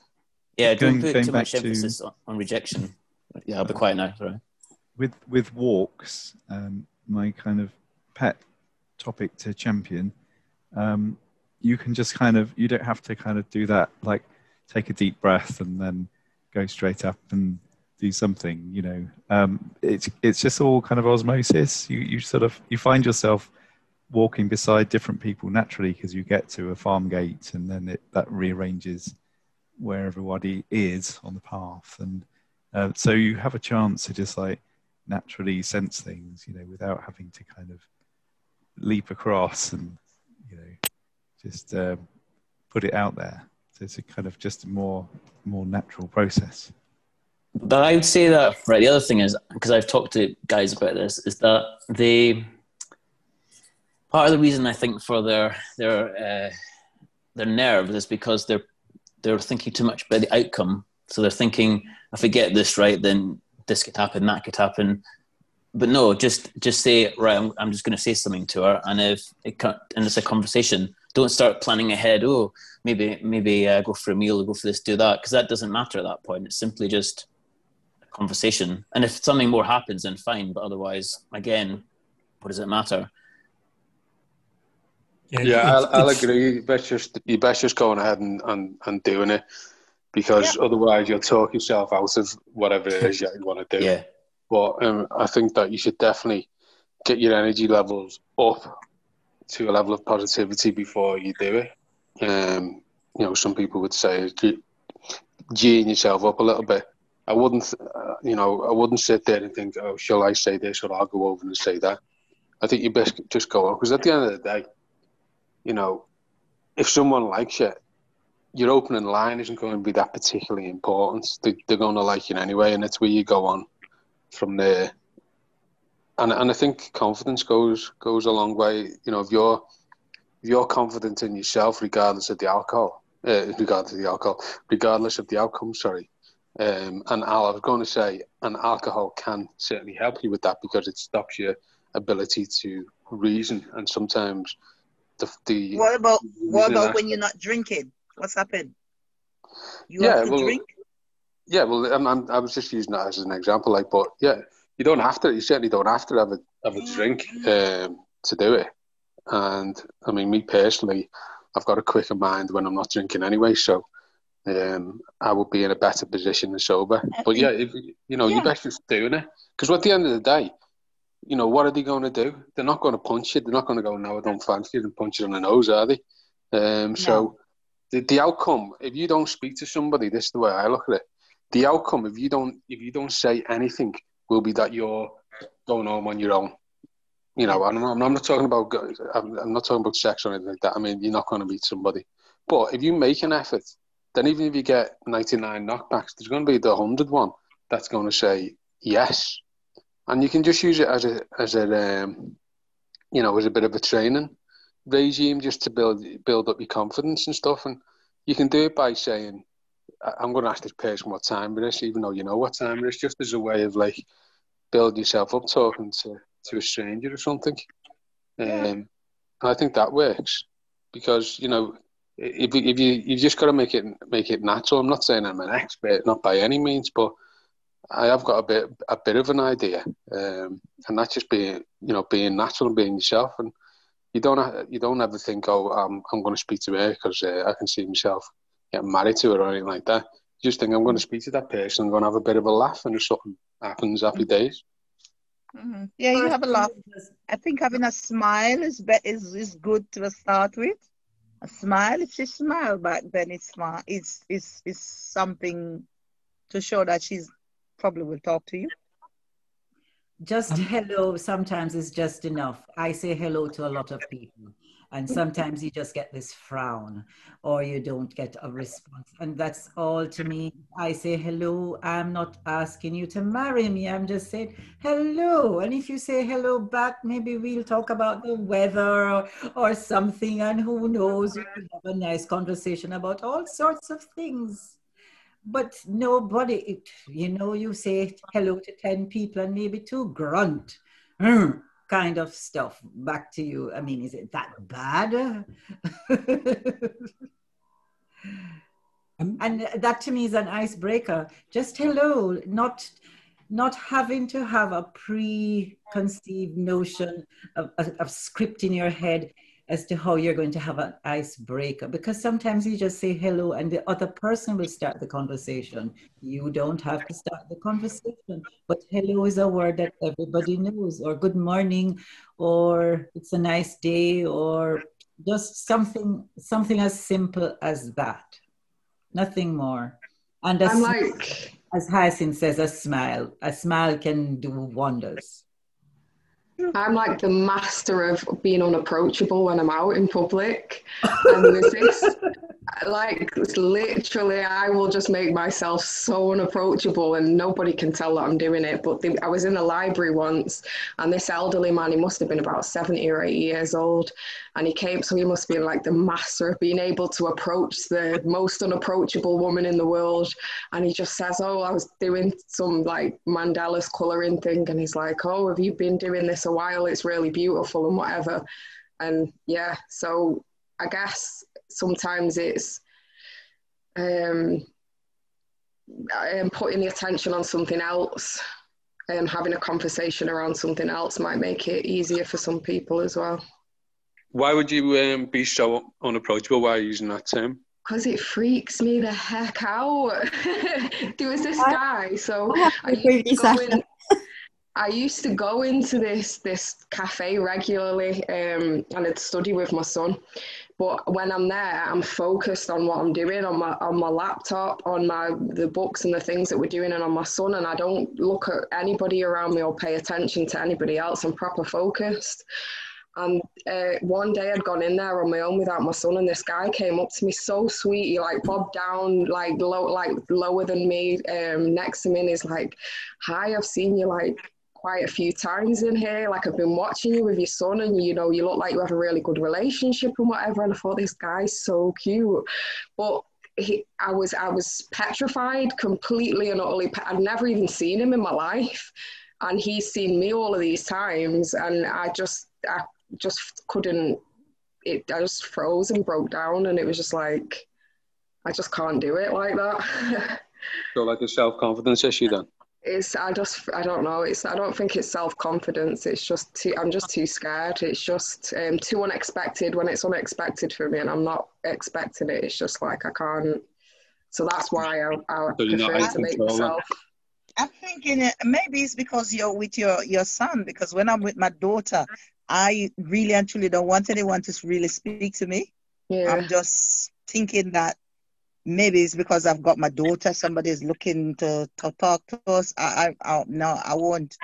I'm focusing on my child. So it might be because you have your son while you're like that. No? I don't think it's just because of my son. I just don't, I find it too difficult with people approaching me unexpected and stuff like that. And then I find that I feel safer when I'm with my son, because less men are interested when I'm with my son, and if I'm out on my own, because it's a single female, and there's more guys sort of, paying interest. So yeah, I just don't like it personally from my own experience, but it's different for everybody, isn't it? Yeah. Because I think that because when I'm with my daughter, I'm thinking they're probably looking at her, I think she's about 16, 17. And I'm thinking, what's the boys looking, So I tend to have my hairs up like that. But yeah. I think actually what you pointed out is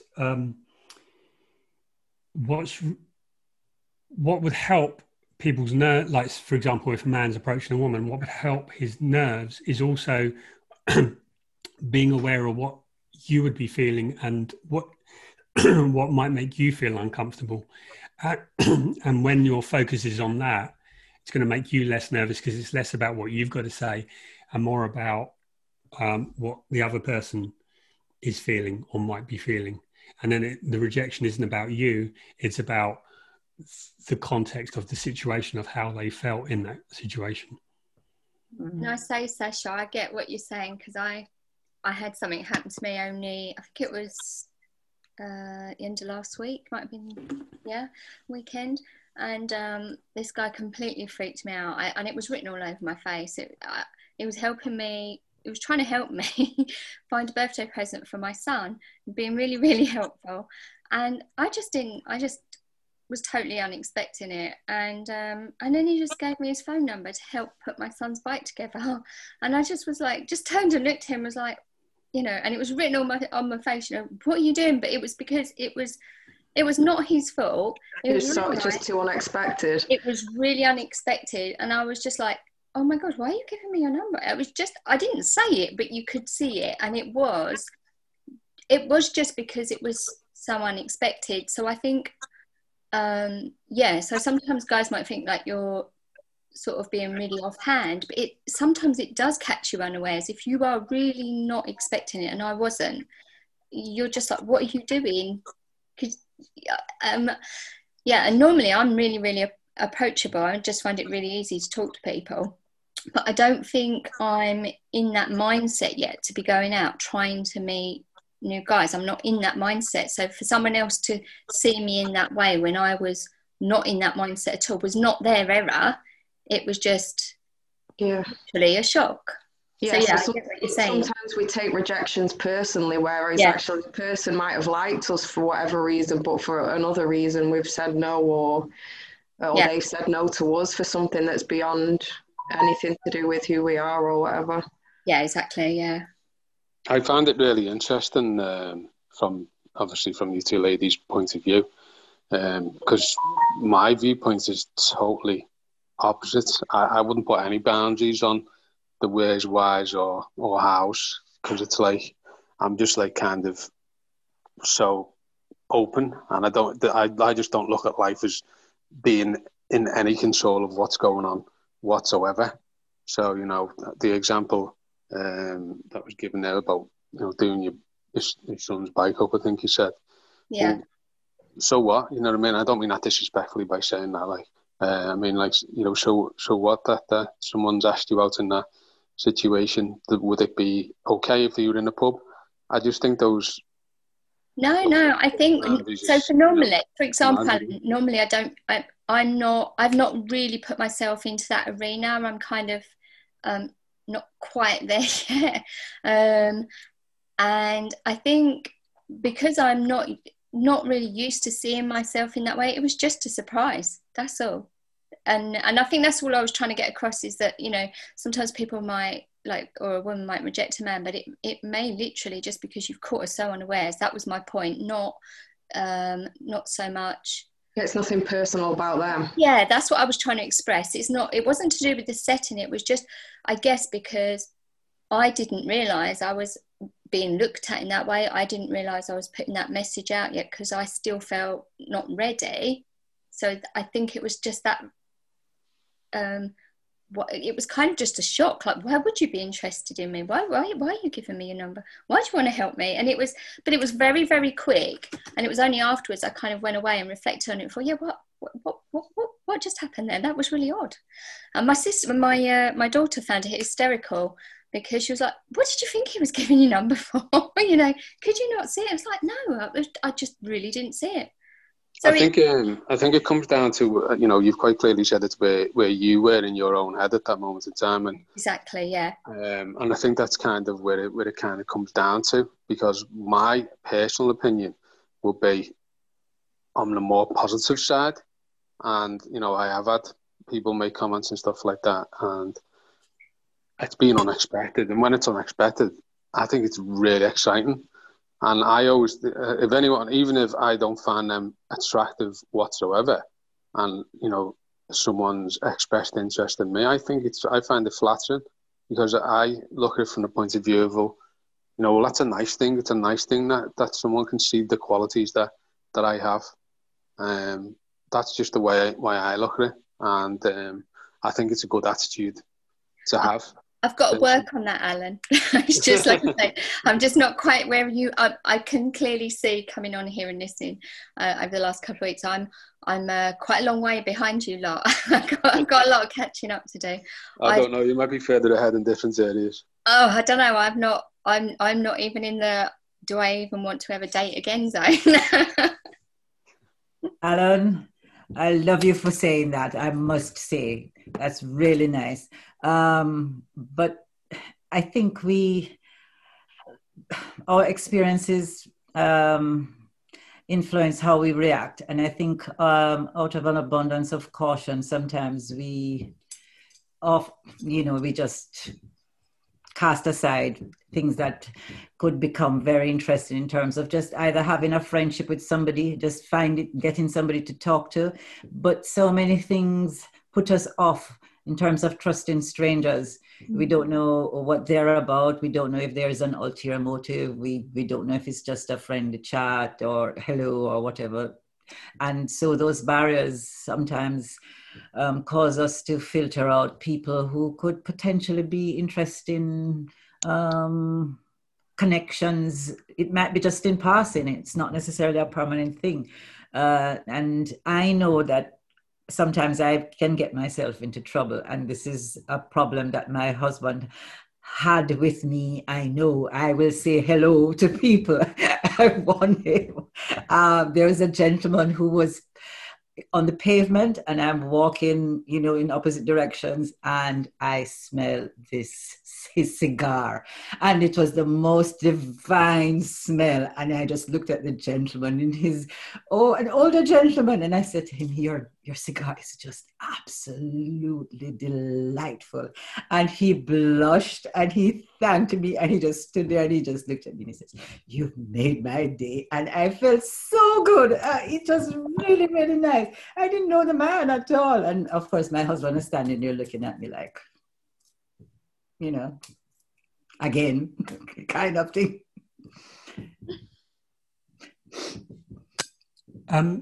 Ben, you've had your hand up for a while. Thanks. I mean, it's been really interesting hearing both sides, as it were. Sounds like a kind of battle or something.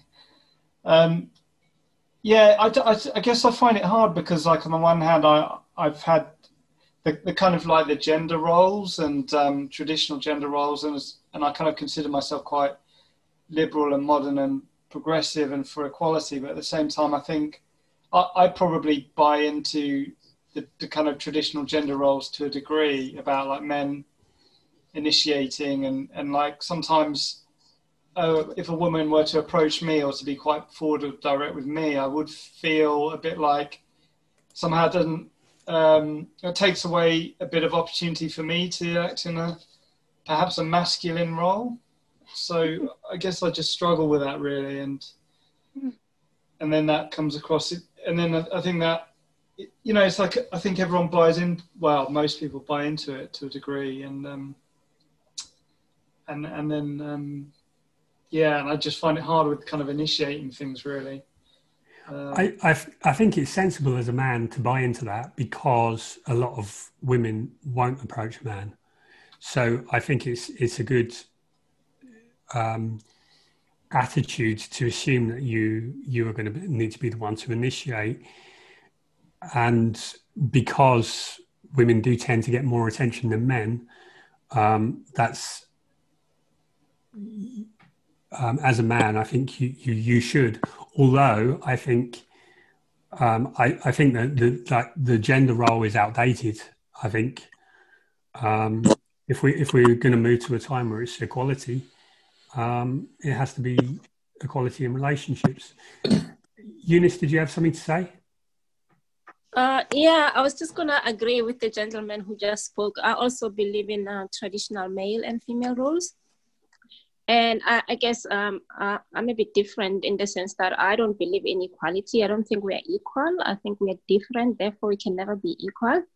we complement one another. We, each gender brings something different to the table. That's how I see it. We're not equal, I don't think.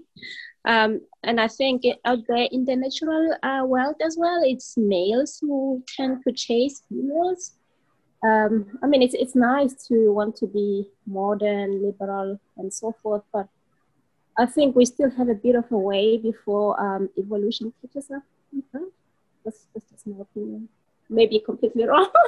Can I just say, I don't think I said, or I hope not, that I believe in traditional gender roles. I think I just feel it's hard not to act in accordance with them, because I feel like everyone does sort of subscribe to them to a degree. But ideally, I feel like I would like things to be equal. But it's complicated. Okay, let's have a quick poll. So the ladies on the chat, who, if you can raise your hand, or you can raise your hand virtually if you're not on screen, who would be comfortable asking out a man or approaching a man?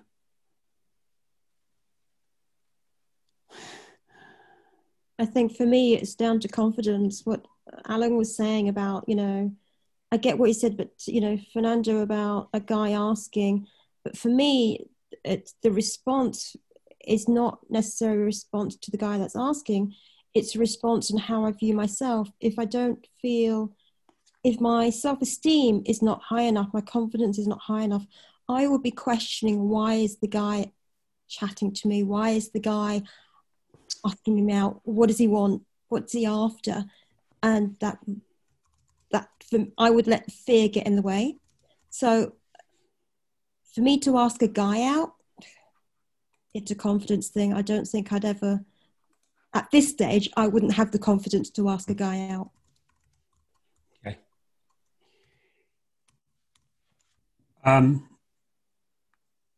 Janice?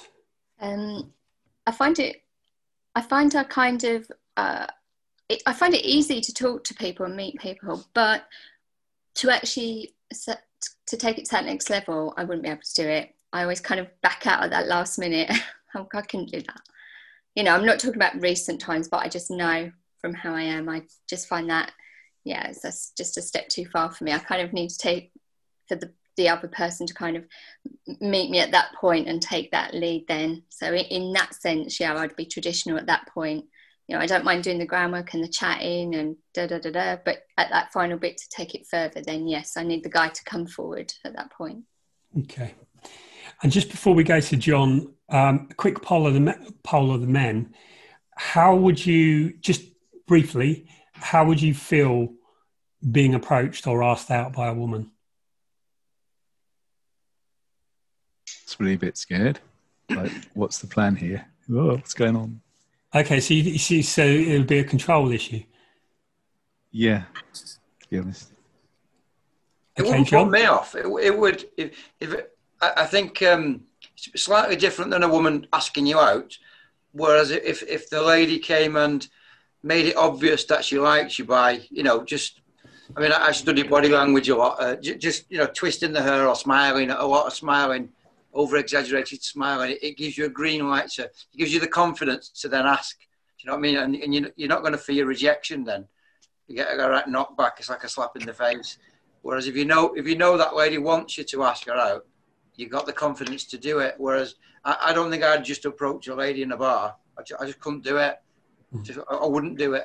But if I knew that she wanted me to ask, I'd be inclined to do it. Yeah. Paul? That's a thumbs up. Paul B, you can type in chat if you want to, or give a reaction. I think it would be great. Sorry? It would be great. It would be great. It would be great. And I would say it's about time. Okay. It's about time they ask you out. And Gray?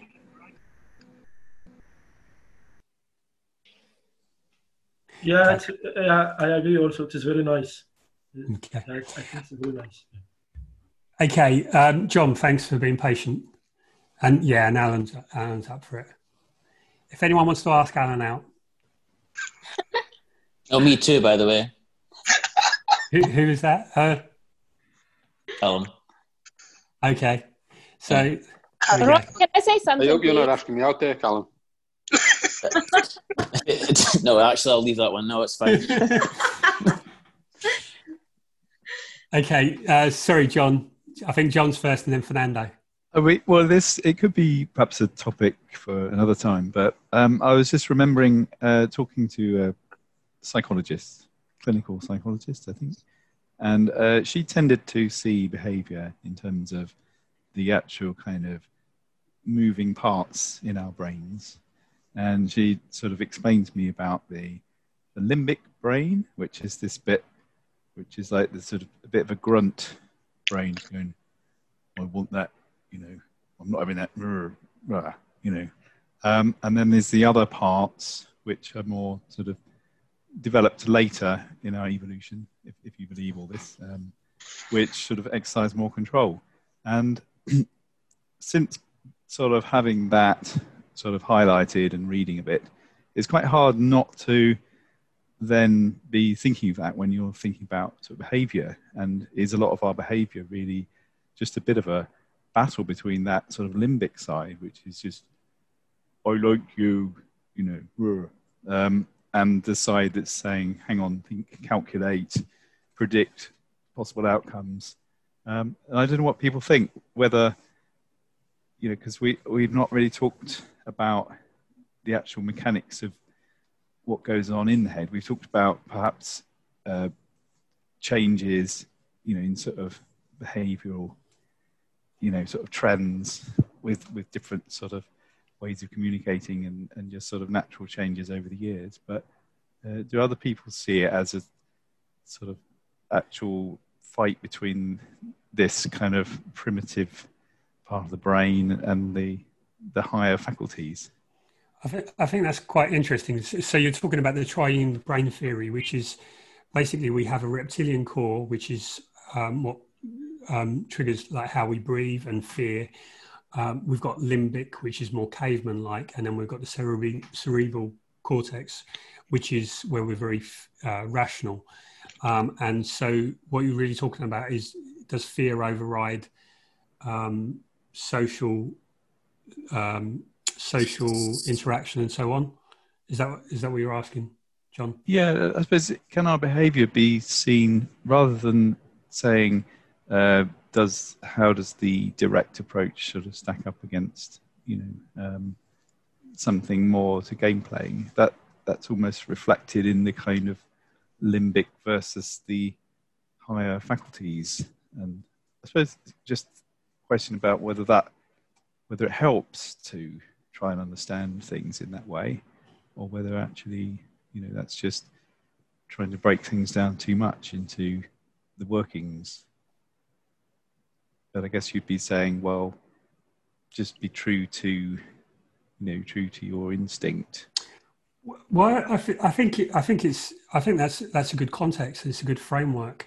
So when we talk about, like, when Sasha was in the library or when Janice was in the shop, so what really, you've got the social interaction, and then you've got really a layer of fear that makes it feel uncomfortable, makes it feel like maybe there's a danger, which is a more sort of primal thing which overrides the social niceties. Well, there's a kind of fear, but also I assume from that area you've got the actual urge, but it's quite a sort of a basic urge, that is perhaps driving some of this activity in the first place. Yeah. So you'd have like the sex drive is the reptilian core. You'd have the romantic interest, which is the limbic, and then you've got like the cerebral cortex. Does anyone, Sasha? I think, like, I don't know if this helps answer any part of your question, but I hear one sort of aspect of your question is does a study of that help us? And I think to have a sort of more in-depth understanding of it, I think it does for some people and maybe not for others. And I think we've got that sort of in our biology, human nature needs to survive. And if we didn't mate, we would it would become extinct. So that's the sort of like the unconscious natural part of the drive to find a partner to mate. But then we've got the thinking part of the brain. Okay, how do we do this in the right way, in the good way, and all the rest of it? Does that? I don't know. I think when you like Estella gave the example of her friend asked a girl and then she was just really rude. I think what you've really got there is if someone is, you know, like Sasha, you said, if you're the more confident you are, the like easier the interaction goes. If you come across, if you're lacking in confidence and it's awkward, it's going to trigger fear, which is triggered from like that limbic system, which is then going to affect the interaction. So culturally, I think that if we're going to talk like specifically more for from the female side of things, is that there are more dangers for women, and so their fear is more likely to override than, whereas like, you know, if someone's been drinking, and a man particularly, it's going to be more, you know, like some drunk man is just like wants to sleep with someone. And what's happened is the alcohol overrides the social thing. Whereas I think probably from female, just from cultural conditioning, that fear is more likely to stop women. I don't know if that answers your question, what we've... I think it sounds like, yeah, it's kind of interesting. Whether it's helpful, I don't know. It's hard not to, once you've been told about these things, it's hard not to sort of be aware of it, you know. But I don't know if it's helpful. I suppose, yeah, it's kind of, it is something that we've been talking about quite a lot, is people's need to feel just at least safe with what's going on. You know, the trust is the starting point. Yeah, and I suppose that's where that sort of limbic, I guess, faculty is involved.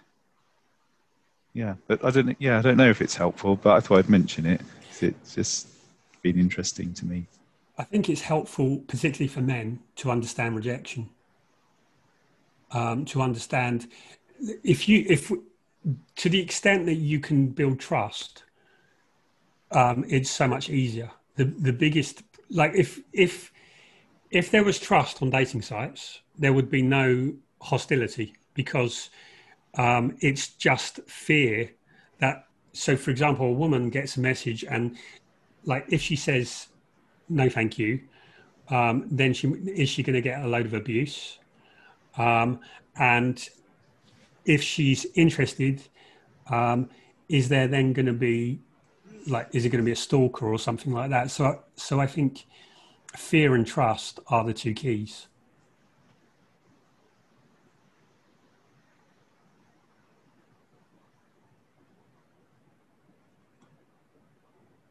I think one of the things that's new to us is when you're face to face with someone, you observe certain modes of behavior, in that you're not as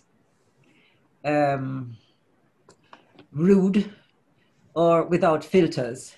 Whereas when you're on a dating site, it is very difficult to know what to say, how to say it, because of the possible responses that you can get from anybody. And it has happened to me where a gentleman from another country wanted to know if I wanted to start the love story. And I said, I'm not here to have a love story.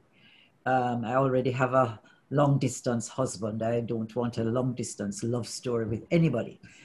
And the abuse I got from the gentleman, I blocked him, but it was instantaneous. How dare you refuse my offer of this thing? In person, I don't think he would have said that to me or be as obnoxious, he didn't use curse words, but he was just angry.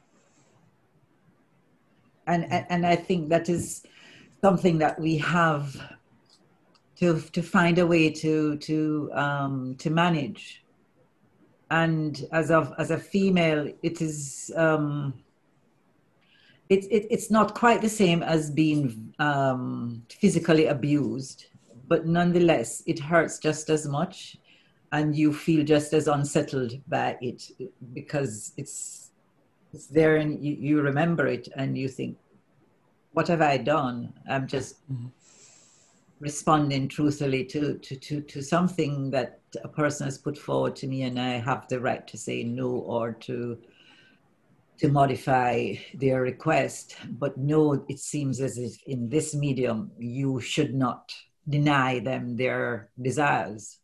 I don't know if do dating sites have a report function? Can you report someone for that? Some do. I think on Tinder, I think there's a report thing you can report, and I think on Hinge as well. I think so. I can't really say, but I think there is. But I have seen where some people have complained on another site, and the people who run the site made them feel, they said that they made them feel as though they were the ones who were in the wrong.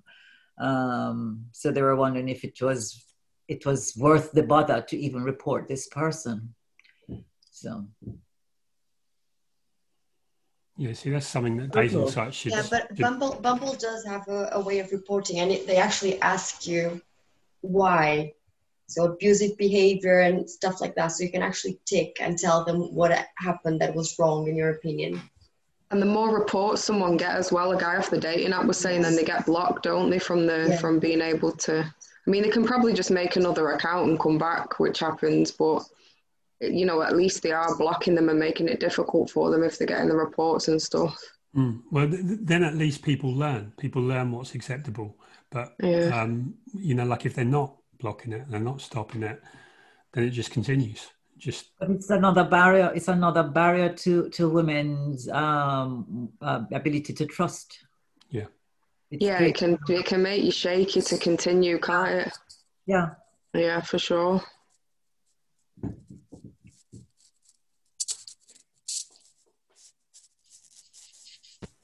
I just want to ask about the idea of seeing a lady on a cafe or in a library and approaching her and talking to her. I keep thinking, if every good-looking woman, for example, sitting in a library or in a cafe and a guy walking around likes her and comes to talk with her, then she will spending all her days getting guys coming around to talk with her, then she will not enjoy anything. If she goes in a park or in a walk or in a library or in a cafe, she will not be able to do anything. So for me, dating app theoretically should be perfect because you are going on an website, everyone wants the same thing, or sort of. Some of them, I don't like the one swipe left and right. Maybe Plenty of Fish, I thought it is perfect because it allows you to search for certain kind of people, certain age, certain area, certain education. Theoretically, it's perfect and also gives you options for people to contact, what kind of people can contact you. Theoretically, it should work, but somehow I don't know what's going on. Is it like there are people there or ghosts? You don't know how it works. So dating app should be easier if it works, but I don't know what's going on there. But the one swipe left and right, for me, this is totally perfect, totally waste of time. Because if you want to say something to someone or something, maybe some apps allows you to send messages, which is kind of available in Plenty of Fish. Others, they don't allow you to do that. So it's sort of really waste of time. But I don't know what's going on with Plenty of Fish, for example. I like it a lot. I like the strategy. This is actually, I'm interested in this business. And I was looking for an app that does exactly the same as Plenty of Fish, but somehow it doesn't work. I don't know what's going on wrong there. Because it gives a lot of features. But for example, I was searching for people with PhDs or master or doctors or engineers, this sort of people. They are there. I send messages, you don't get anything back, which is a bit strange. So this kind of compatibility between education or work or something, I see it is really nice and is available there. but you cannot get any responses. So I don't know what's going on there. This one with swipe left and right, it doesn't give you any options. So, for example, in Bumble, I see a couple of ladies, doctor from NHS. Okay, this is the kind I like, but I cannot send any message to them. So this is the sort of things.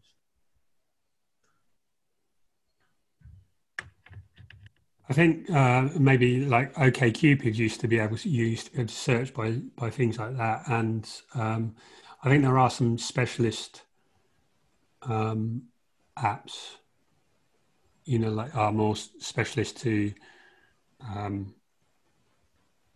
professions and professionals. Remember my favorite app, The League? Oh yeah. Yes, that one. I'm now 15,541 in the queue.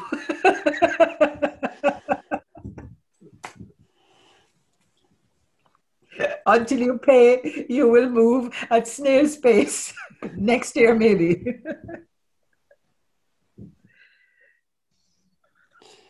And there's one called the Inner Circle. If you're interested, if you're where your profile and your qualifications and those things seem to be quite important, and your social media contacts. So if you're interested in getting a specialist type of app, then maybe this one might work for you. What is the name again? Sorry? Inner Circle. Okay, thank you. You're welcome.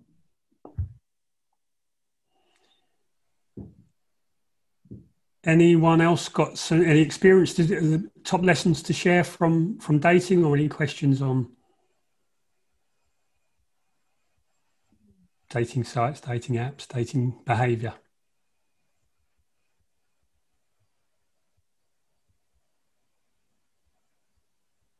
I think it all boils down to like fear. I think we have to regulate our fear through it all, and we have to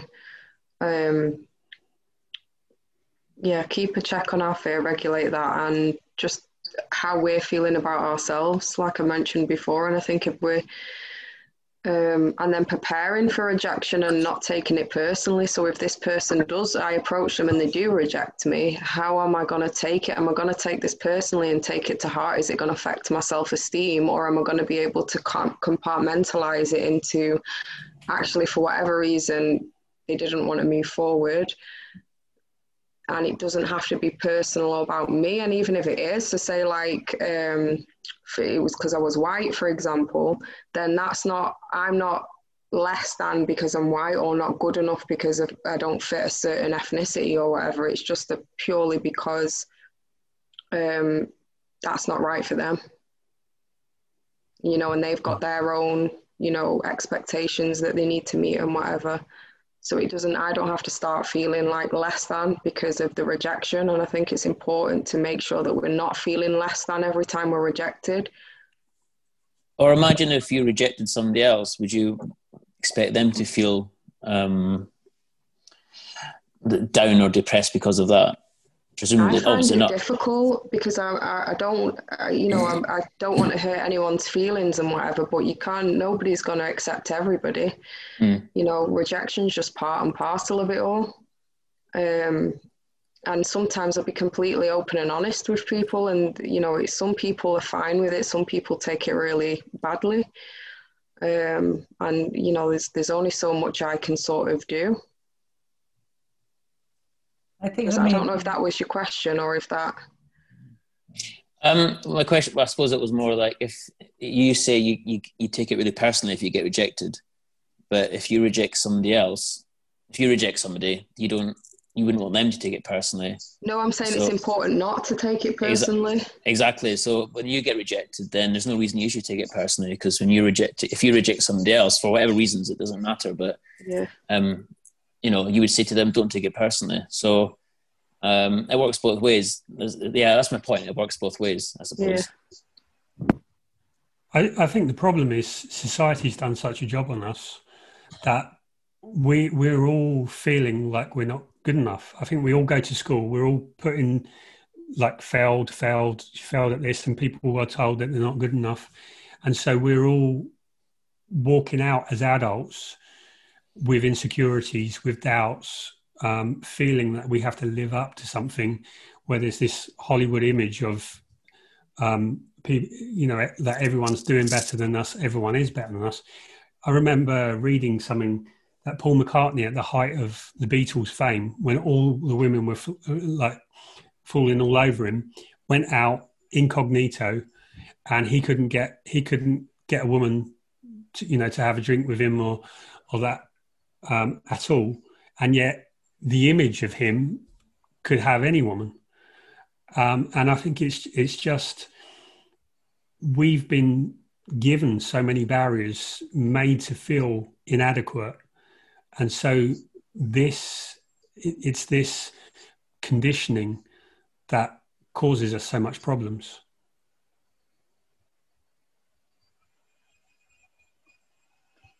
Yeah, because I remember one woman saying that she used to put every single rejection down to her weight. She wasn't even big, but in her mind, she had to look this sort of certain figure. And every time she got a rejection, she was telling herself it's because I'm not thin enough. But that wasn't necessarily the truth. And I suppose guys might have the same problem. I don't know if you see guys on Instagram and whatnot with the gym bods and the six-pack and all that kind of stuff, and you think, oh, I need to have that. But a lot of women I've talked to don't actually necessarily put that much importance on it. And actually, if you have like a topless pic on a profile, they'll actually swipe left because of that. Yeah. Yeah, because it says something about you. So, yeah. So, but for me, it kind of says that you find your security in how you look. Yeah. And this is another. You spend a lot of time on yourself. You probably spend a lot of time on yourself. So, I mean, what's going to be left for a potential relationship? Because I've seen men who write on their profiles, they like sports, they like this, everything is outdoorsy and active. And so where would I fit into all of this? There's, you know. Yeah, some guys are too busy. Yeah, it's just too much. I think sometimes they want to try and impress, though. I remember one guy and he's like, you know, I work as this and I volunteer in this in my spare time and I also do this, and he's trying to impress me. And I'm thinking, you sound like you don't stop for a second of the day to just breathe. I think it's another example. You have a CV that competes with that to even get a look in. What do you do, and all the various things to even be like that person. It's another example of where science can be unhelpful. Because I read a book by Richard Dawkins, The Blind Watchmaker. I don't know if anyone's read that one, but it sort of messes with your brain for life, because then you see relationships as this archetypal image of a guy with a fish, you know, with a six-pack, giant fish, you know, that he's caught. In Richard Dawkins' sort of worldview, that would be like game on, because, you know, he's got this huge fish. I mean, that's got to be food for several days, you know, what's not to like? So, of course, you know, it doesn't really help when it comes to understanding modern day relationships. But yes, back in the Richard Dawkins worldview, being strong and, you know, being able to source good food, it's good stuff. But it could have a negative effect, because, I mean, I through Meetup again, going out to pubs around Bolton with a Meetup group, 40, 50 people on a group. And I used to be a Keep Fit instructor many years ago. I'm an ex-army. I'm not overly confident, etc. But because I used to teach Keep Fit and I've done a bit of weight training, and people have this assumption because you wore a t-shirt and, you know, you got some biceps and triceps, they think an attitude comes with it. And a lot of females have said to me, oh, I stayed away from you because you seem to be a bit of a jack lad. I bet you're chatting women up all the time. And I said, no, it's completely the opposite, actually. It's completely the opposite. So it can have the reverse effect on you sometimes. Have you read that book, Rob? I I think so. This is the one. Yeah, I can't remember it, but I remember the watchmaker. I'm not sure if I'm thinking the watchmaker is Dawkins or if that's the philosophy one. There's a like religious concept, philosophical. I think the Richard Dawkins one, it's kind of, in a way, it's kind of demystifying and de-romanticizing the huge diversity and complexity of nature, just in terms of things happen only to allow a sort of propagation of genes, you know. So something as complex as a fish with an eye that can focus evolves from just initially just like a dip in its skin, which is a bit light sensitive, and so it comes all the way to things like relationships, but possibly misses the point, I think, in modern day, because we have so many sort of subtleties, don't we, in relationships. So just the fact that I can fish, which I can't, I'm really terrible at fishing, but in the Richard Dawkins sort of world, yes, that would be a plus point.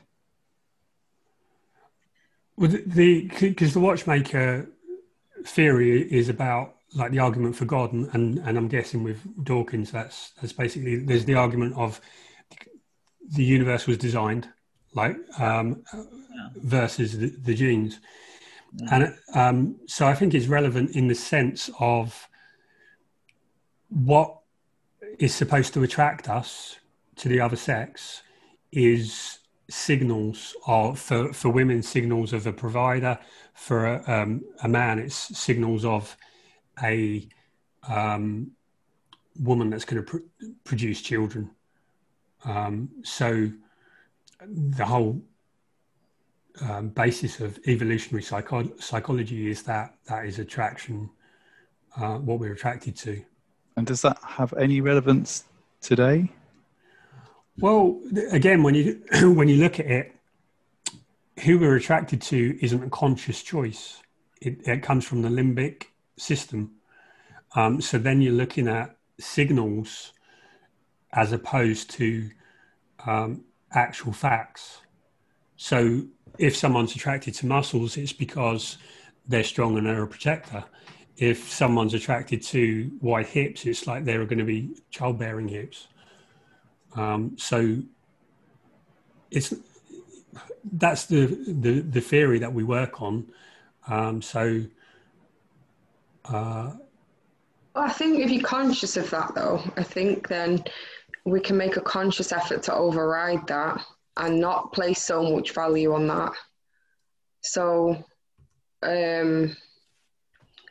if somebody isn't in the best financial situation, for example, or if they're not sort of this, grisly looking sort of He-Man type, I don't know. I think I can kind of sort of think to myself, okay, it doesn't, if it's showing sort of neglectful traits, that's different to him, whether he can provide or not, whether he's got a good income at that time or not.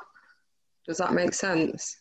It does. I think whether if he's a protective person or if he's going to neglect protecting him and his family and stuff. Yeah, I think that there is. So when we look, there are certain things that we agree that are attractive. There's certain looks. Like if you look at what we consider beauty, it's symmetry, and it's if you've got 100 people to vote on the same person, they'd agree. The majority of them will pick a certain type. Well, it's common features that are typically attractive. Is so like the more unique that you are, the more variance from the norm, the less attractive typically you are. So there is sort of things that we find attractive, but really whether we personally find someone attractive over time is based on our story. It's not even really based on them. It's based on our story, so that the same woman that finds, like the muscular man attractive from a primal level, some other woman is going to find someone who's completely the opposite attractive for a different reason. So it's not necessarily I think it all plays back to, I think, which is what you were sort of saying, Sasha, that there's someone for everyone, and it's all based on your story, on like the story that people have. And I think we've covered the gamut of dating.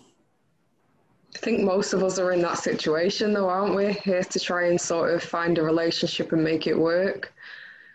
So okay. So to wrap up, what insights do you feel that tonight's produced? I really like this. Oh, sorry. Carry on. I just go away with feeling a bit more confident about it. Sort of refreshes and renews my confidence to do the work before I go ahead with talking to people, if that makes sense. Like it sort of takes away the sort of self-doubt and stuff that I get it to the point of being stuck in self-doubt sometimes. What I'm thinking is how to develop consistency in the approach, in my approach, in that there are things that you're not going to settle for, but at the same time, you have to be consistent in your behavior, in that you're polite, and you're alert. You are open to a certain degree. In other words, not having too many restrictive criteria that you end up on a site not really seeing anybody or anybody meeting your, all of the various ticks or labels that you want them to tick. And at the same time, being flexible, but within a certain framework. In other words, you're not flip-flopping all over the place. You're consistent in your approach. That's it. While maintaining, as Sasha says, not taking it personally, but at the same time being mindful of others, that you are not rude to them because it hurts you. So what you do is also hurtful to others. And I have learned that I need to be, I'm firm with that button. When I press no and I'm gone, I'm gone. When you're out, you're out. If you cross the line, I'm not going to think about it and be sorry and dilly-dally. My boundaries are my boundaries. And I think that's a good place to be. I know it's not easy and it's hard, but it's a good place to be. Even if it doesn't feel right. I agree, and it takes some time to get there, and sometimes you feel discouraged because it's like, I'm not seeing anybody. Will I ever find anybody that will want, that will reciprocate or that will thing? And yes, when you look, sometimes it's like everybody's just morphing into one person and it gets all kind of blurry. And as you said before, take some time off, recharge, come back again and start all over. But I just think that we need to set standards for ourselves and a way of approaching it so that we are safe and that we don't get unnecessarily hurt and also not get discouraged. Thank you. That's very reassuring. I really like listening to that. Any other last thoughts or roundups or summaries? I like the bit about having a story and that it's your story and the story of the person you meet that will sort of count, and also just really valuing your own story, with all of its kind of pain. Don't let it sort of make you feel lesser, because it, in fact, it should make you feel more. I find that very encouraging. Yeah, I think be strong, not wrong is really important. That you make the story that makes you strong, and everything that's happened is part of your journey. It makes you who you are, and it's coming to an acceptance of that. And that you have something to contribute. Everybody, we all have something that we can offer to others, and I think sometimes we forget that, and we feel, I'm not great and nobody will like what I have to offer and I'm not this and I'm not that. Don't compare yourself to anybody. Don't believe in yourself and just think that you're a good human being. Somebody will like you for that. Yeah, I think I found that since coming to this group as well, feeling like I've got value and something to offer, which has been good. Yeah, I always look at it. I think if you could strip away all the fear and all the lack of trust, and people could see the real you, and there's so many people, and you could see the real them, and it's kind of like you could walk in this forest of people and see who people really were. It would be so easy to find the person, but what holds us back is that fear, that lack of, that self-doubt, all that, the masks that we put up. And so when we have the confidence that we can just move through safely, that we can be ourselves, irrespective of what other people think of us, then we let people see who we are. And so we don't, you don't want everyone to like you, because the worst thing, when you're single, the worst thing that can happen to you is you meet someone who's bad for you, who detracts from your life. There's nothing wrong with being single. You can be happy and be single. You only want the person that's going to enhance your life and make it better. And if you can just walk through without needing to be in a relationship, just knowing you're fine as you are, everyone's going to get in a relationship. It's just, you want to get in the right relationship. And there's so many people that are just rushing in because they doubt themselves and they feel less than they could be or should be. And it's just go in with the right mindset and then mechanically work out dating sites. Then it's just learning the skills of how to navigate them. I think we're in an age that we're adapting to it. We're the group, we're the era that's adapting to it now. So it's all this big new thing for us, and we're trying to learn how to navigate it. But then people in the future, it's not going to. We've done the work. Yeah, like 20-year-olds are on dating apps already. So they got. I mean, people before us didn't have to go through all of this. It's just we're unfortunately in this group where we're the ones trying to work it all out. I don't know that it's necessary, unfortunately, because I think people, when I look at people of an older generation, they stay together because they had no option, or they stayed single because they never worked out. They were too shy to talk to anyone, or they settled for whoever they had. So I think there is that learning curve. We've got something new, but we also have more positives in it as well. Yeah, we've got the opportunity. Is whether we learn the skills to adapt. There are lots of people that are going to get hurt and feel that they're wasting their time and whatever from dating sites, but there's people that are going to learn how to use them, and it's far more efficient. It's far easier than going to the pub or waiting weeks to meet someone. If you just know how to do it and you learn the skills, you can just go on a dating site and find anyone at will. It'll take time to find the right person, but you just have to have the emotional foundations and the resilience to not take it too seriously. I think it also helps to cement the things that really matter to you, the things that are really important to you as you go along, because you will come upon things that you will not, that you cannot abide. You will not have that as part of your life. Those things. And I think sometimes that is a bit of a mush in your head because it hasn't been tested. Yeah. But dating sites help you to test those reactions or those things that are important to you. And so in a sense, coming out on the other side, you are a much more articulate person in terms of what you want, and you know what you will not abide. So yes, I think navigating the hackers and the rude people and all of that is something that we do it in real life on the ground. But I think it's a different reaction when it happens virtually, because text, for example, can stay permanently and it's there. And how do you navigate that? And it's impersonal, but it's also very personal at the same time.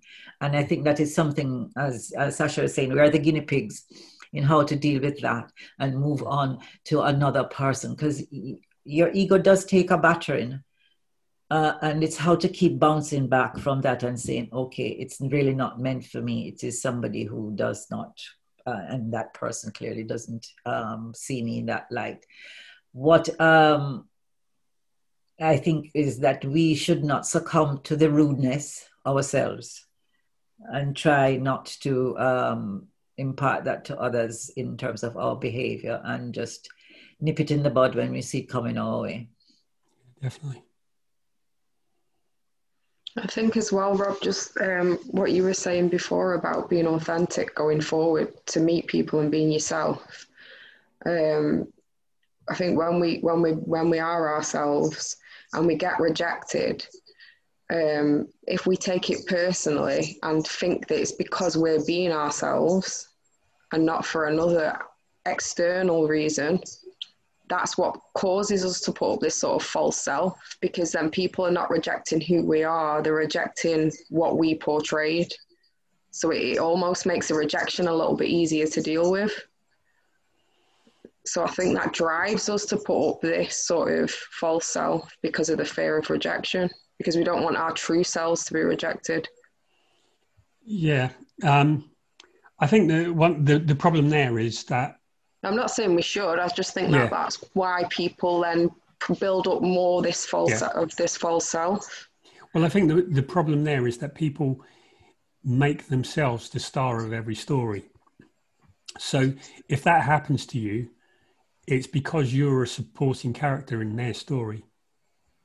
But the nature of being human is that we make the story, that we're the center of the story.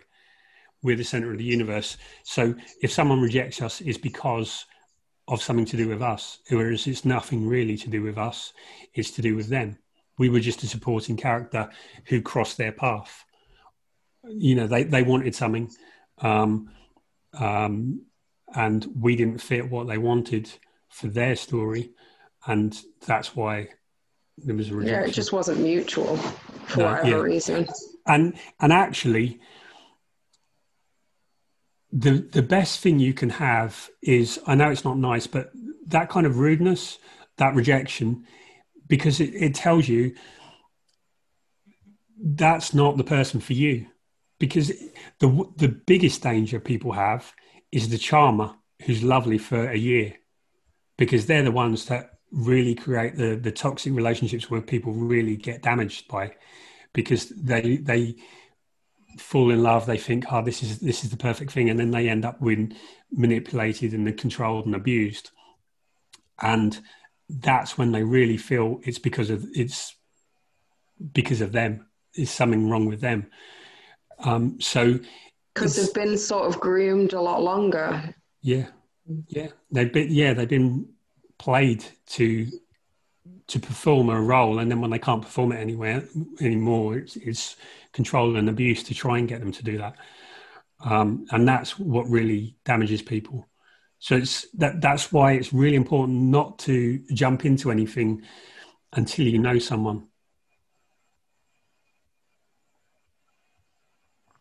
But that can be difficult online, because a person can spin you a story and you think you know them. It can go on for weeks, for months. And it might take some doing to unravel what is real from what is fiction, if they're very good at spinning that story. Yeah, they can keep it up in person for 6 months, maybe a year. And it's just knowing, like never sinking everything in until you really have evidence to know someone. And you only know someone over time when you see them in different contexts, when you know We should give people a benefit of the doubt, though, and not be suspicious of everyone at the same time. Of course, because how are you going to know unless you give someone the benefit of the doubt? But you give them the benefit of the doubt, knowing that you're strong enough that you can see it. So you don't jump in and think, yes, this is my fairy tale. This is Prince Charming or the princess, and I'm going to give everything and fantasizing about how great this interaction's going to be. And people who do that in the first weeks, first months, and there are.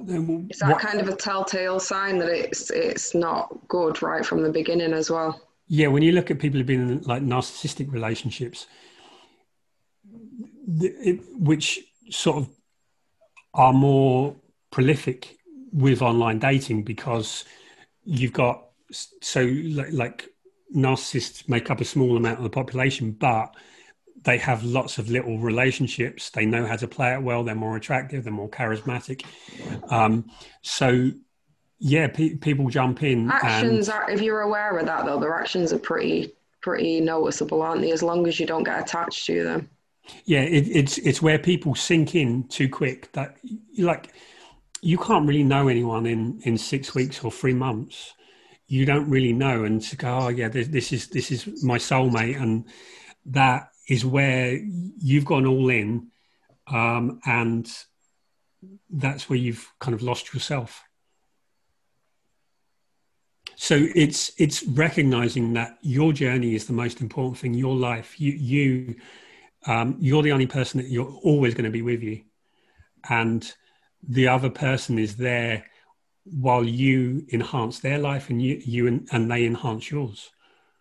And hopefully you both have the commitment, both have the integrity to make that work.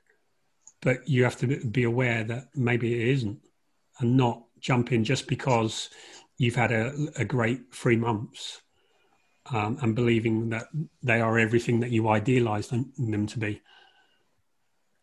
But one question, and this I haven't reached to this stage yet, so I'm throwing this out to everybody. When does one feel comfortable enough to take a relationship, for want of a better word, offline into the real world?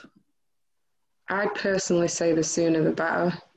I'd say for the first year, I was talking to people hundreds of miles away, and I found it very mentally taxing, because I was always imagining what are they going to be like in real life, and then seeing other guys. I wonder if he's like that sort of guy. I wonder if he's like that sort of guy. I found that really difficult.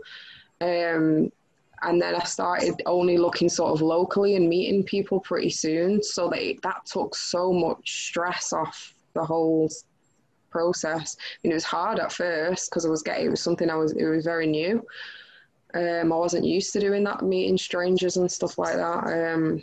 So it was hard at first, but the more I practiced it, the easier it got. And I ended up kind of being this person that was calming everybody else down because I'd got like comfortable with it. But for me, I need to meet somebody in the first week because it just puts me at ease.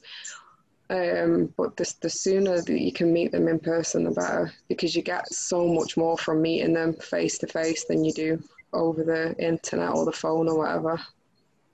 Did you start introducing them to your friends? No, I've not really got that far with there was only one guy that I introduced my son to, and I was going to go and meet his mum and stuff like that, but no, I've not got that far with anybody. Just sort of a few dates here and there and stuff like that. I think that's probably one of the true tests that will, and when does that arise? How will they integrate into your circle in terms of, they meet your friends? So Stan Tatkin wrote a book called Wired for Dating. So it's from he does it from a neurolinguistics, or how the brain works and how people attach and stuff like that. He does it from that perspective, but he talks about like going through 3 stages. So the first stage being you vet them, you sort of be a Sherlock Holmes. Then when you feel like there's some compatibility there, then you let your family and your friends Sherlock them. And then you trust your family and your friends if they see anything like there's a big red flag and whatever. And then I forget what the third stage is. Or maybe there's only two. But yeah. You can't. Is it family, I think the you'll third just one? know. I'm not sure if you Yeah, did I think friends it's and family. friends and family. You should like to, because you're chemically, it's lust and things is going to carry you away. But to get other people's opinions as well. In terms of meeting, there's some research that the average meeting is after 23 messages. And they found that it's people who met after 17 messages had worse. It turned out worse because people tend to idealize, like as Sasha said, you tend to think, oh, they're this perfect person. And then you find that they have feet of clay. Yeah. Well, you find it's a different person almost to the one you thought you were chatting to. So yeah, if you spent 3 weeks chatting, well, and then it's actually not that person you were imagining, and so you have to question what the value was in all that time spent exchanging messages. So you need a video. You need a video chat then to actually. See the person. But also, Sasha mentioning about distance, I think that's not to be underestimated. Is how tough it is if there is distance involved, even for first date. Like I met somebody just because I was coming off an app, and I thought, oh gosh, can I really bear to lose that one contact I made? Because if once I delete my account, I'll probably never make contact again. So I did message, but they live in Poole, so we did meet, and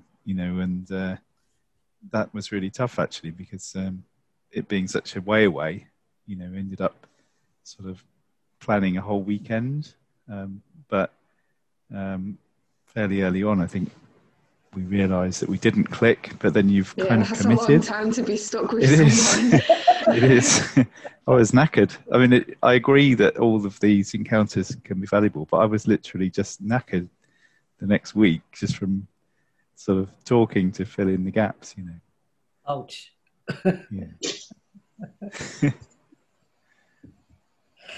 Oh, well, the first thing that I decided was, okay, long distance, no go. It's not happening. So anybody that I speak to who is further than probably 50 miles away, it's I will speak to you because I speak to anybody, but that is just a friendship. That's not going anywhere. So that cuts you off. And in that sense, sometimes I find that it frees me up in terms of how I approach somebody.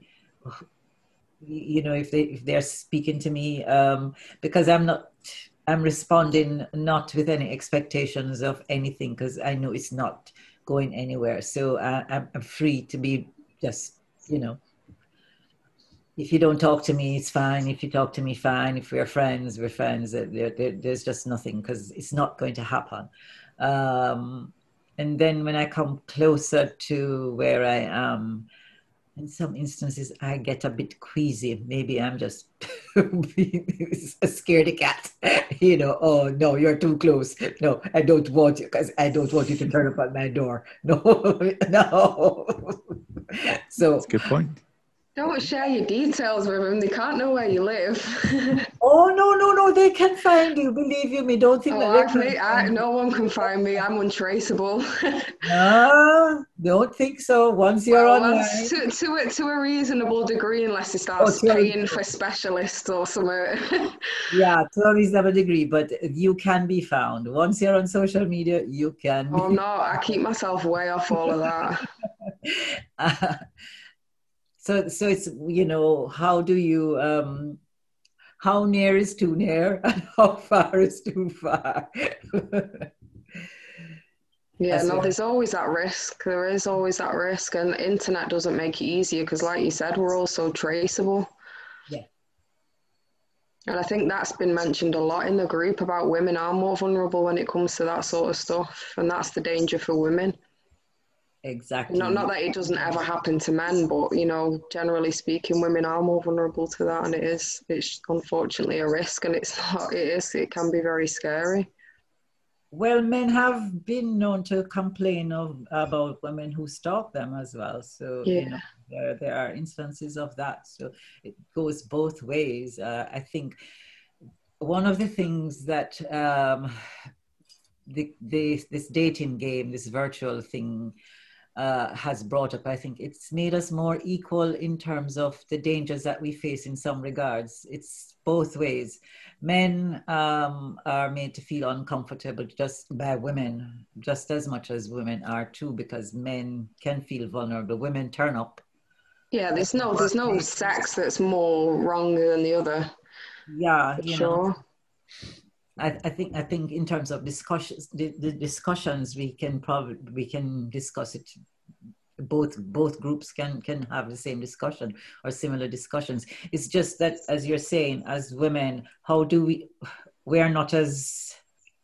we feel more vulnerable than men. I think men, by and large, will think that they are capable of handling a woman if she approaches them at their house or wherever, and they can deal with it. Whereas for us, I think we have genuine fears.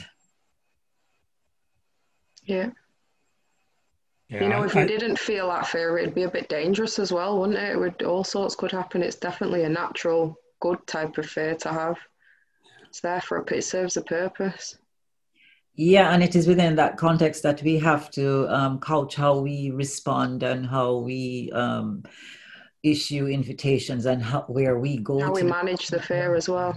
Yeah, and how we manage these things. And I think that's an extra layer that sometimes holds us back.